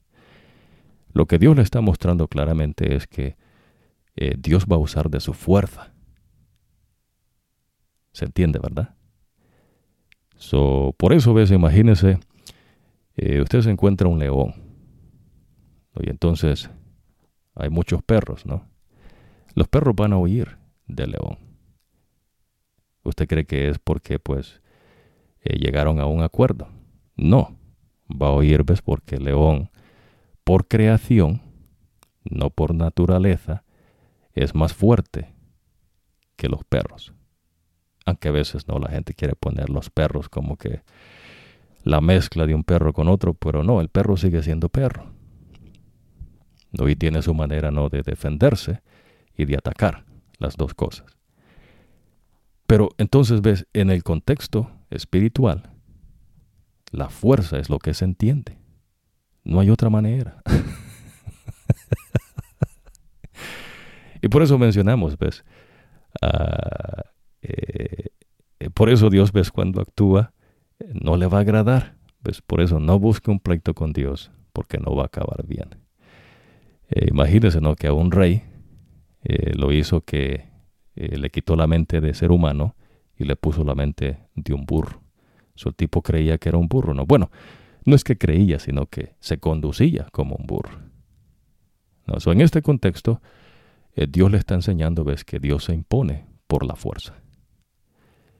Pero Dios es bueno. Dios no es malo. Los malos acá son los egipcios que tienen esclavizado al pueblo de Dios. Y entonces Dios ahora viene a libertar a su pueblo. Ese es un juez para Dios. Por eso Él es el juez de Israel. Él viene a libertar a los hebreos. Ahora, haré que el pueblo de Egipto se porte bien con los israelitas. Los egipcios le darán muchos regalos a tu pueblo cuando se vayan. Cada mujer le pedirá a su vecino o a quien viva en su casa joyas de oro y de plata y vestidos, y ustedes se los pondrán a sus hijos e hijas. De esta forma se llevarán las riquezas de Egipto. Recuérdese que esta generación de gente son los que son esclavos, no los hijos de ellos, que ya usted va a aprender en el desierto que tienen hijos. Esos no eran los esclavos. Los esclavos es esta generación de este tiempo, que va a ver las maravillas que Dios va a hacer con ellos. ¿Se entiende, verdad? Entonces, el malo, pues, todo le va bien hasta que le pagan con su misma medicina, ¿no? Y Dios no es que sea, ves, que se goce en la maldad. Lo que ocurre es que Dios es paciente, pero cuando Dios actúa, ya no hay opción de otra cosa, ¿no? Lo que viene es destrucción. Vamos a finalizar acá, en esta porción. Recuérdese, ¿no? La fuerza. Dios es poder. El diablo quiso, ves, por la fuerza, sentarse en el trono de Dios. ¿Y qué va a poder el tipo, no? Si el que lo creó, perfecto, claro, bueno, al principio, y lo dotó de poderes por encima de otros seres celestiales, fue Dios. No fue que Él se hizo así. No. Ahora, lo interesante que usted va a aprender es que cuando Jesús anda con nosotros, ¿no? Que el Señor se hace hombre, Él tiene el título de el príncipe de paz. Y aparentemente, ves, Jesús es una persona inofensiva, ¿no? Jesús le pueden decir y hacer, y entonces Jesús como que se ve un poco débil, ¿no? Debilucho, y los malvados que están acechándolo todo el tiempo, y pues la verdad no, ¿sabe? Eso es lo que ocurre a veces, ¿no? La gente confunde ciertas cosas, ¿no? Con debilidad, y pues no. Y se dan cuenta a veces hasta que ya es demasiado tarde. Ahora, estas cosas las enseña Dios. Por lo menos usted hemos conversado, ¿no? Y con esto finalizamos en esta tarde. Y continuamos, ¿no? En la siguiente ocasión. He aprendido, ves, que 3 designios de seres que Dios menciona. Y hay más, ¿no? Pero por ahorita están los querubines, los serafines y los seres de luz. El querubín es un ser que excede en poder. El serafín es un ser que es poderoso, pero no excede en poder. El querubín es poderoso, tiene 4 alas, es veloz, pero el serafín tiene 6 alas, es más veloz. El serafín es el más veloz, y entre ellos hay rangos. Lo mismo entre los querubines. Entre los seres de luz no hay rangos. Lo que Dios enseña. Ahora, el serafín no puede hacerse querubín. Ahora, Lucifer era querubín, o es querubín, ¿no? Y un ser de luz. Lucifer es los dos, pero no era un serafín. ¿Se entiende, verdad? Él no puede ser lo que Dios no lo creó ser. No hay otra manera, ¿no? de explicarlo. Es lo que Dios le está enseñando. Y lo que Dios también le enseña es que cuando Él vio que era el tiempo de parar la maldad, Él fue y lanzó al diablo a este planeta. Dios nunca estuvo haciendo una tregua con Lucifer. Pues Dios dejó que Lucifer siguiera su camino, hasta que la maldad fue tal vez que ya Dios actuó, y el que lo tiró a él junto con los demonios a este planeta es el diablo. Y pues no pueden salir de acá. Lo mismo el hombre, ¿no? No va a ver que van a ir al espacio y el más allá y que no sé qué. Dios ha restringido al ser humano en este planeta, y lo mismo a los demonios, incluyendo al diablo, aquí en este planeta. Dios es poder. Imagínense, ahorita Dios le va a mostrar en verdad que es fuerza y que es poder. Y entonces los egipcios lo que van a querer es que pues se vayan los hebreos, ¿no? Porque el Dios de ellos los ha hecho pedazos, ¿no? Va a matar a todos los primogénitos, les va a mandar plagas, y todo el ejército de ellos lo va a matar en las aguas del Mar Rojo. Y ni Faraón se salva, ¿no? Ahí muere Faraón. Ese es Dios. Pues por eso usted está aprendiendo, ves, la verdad en cuanto a la maldad. La maldad no entiende de razón. Dios manda al profeta y está razonando con Faraón, pero no entiende, ¿no? So ahora lo que Dios va a hacer es que va a demostrar, porque es que se llama él, el título que tiene, ¿no? El león de la tribu de Judá. Dios les bendiga y nos vemos en la próxima ocasión.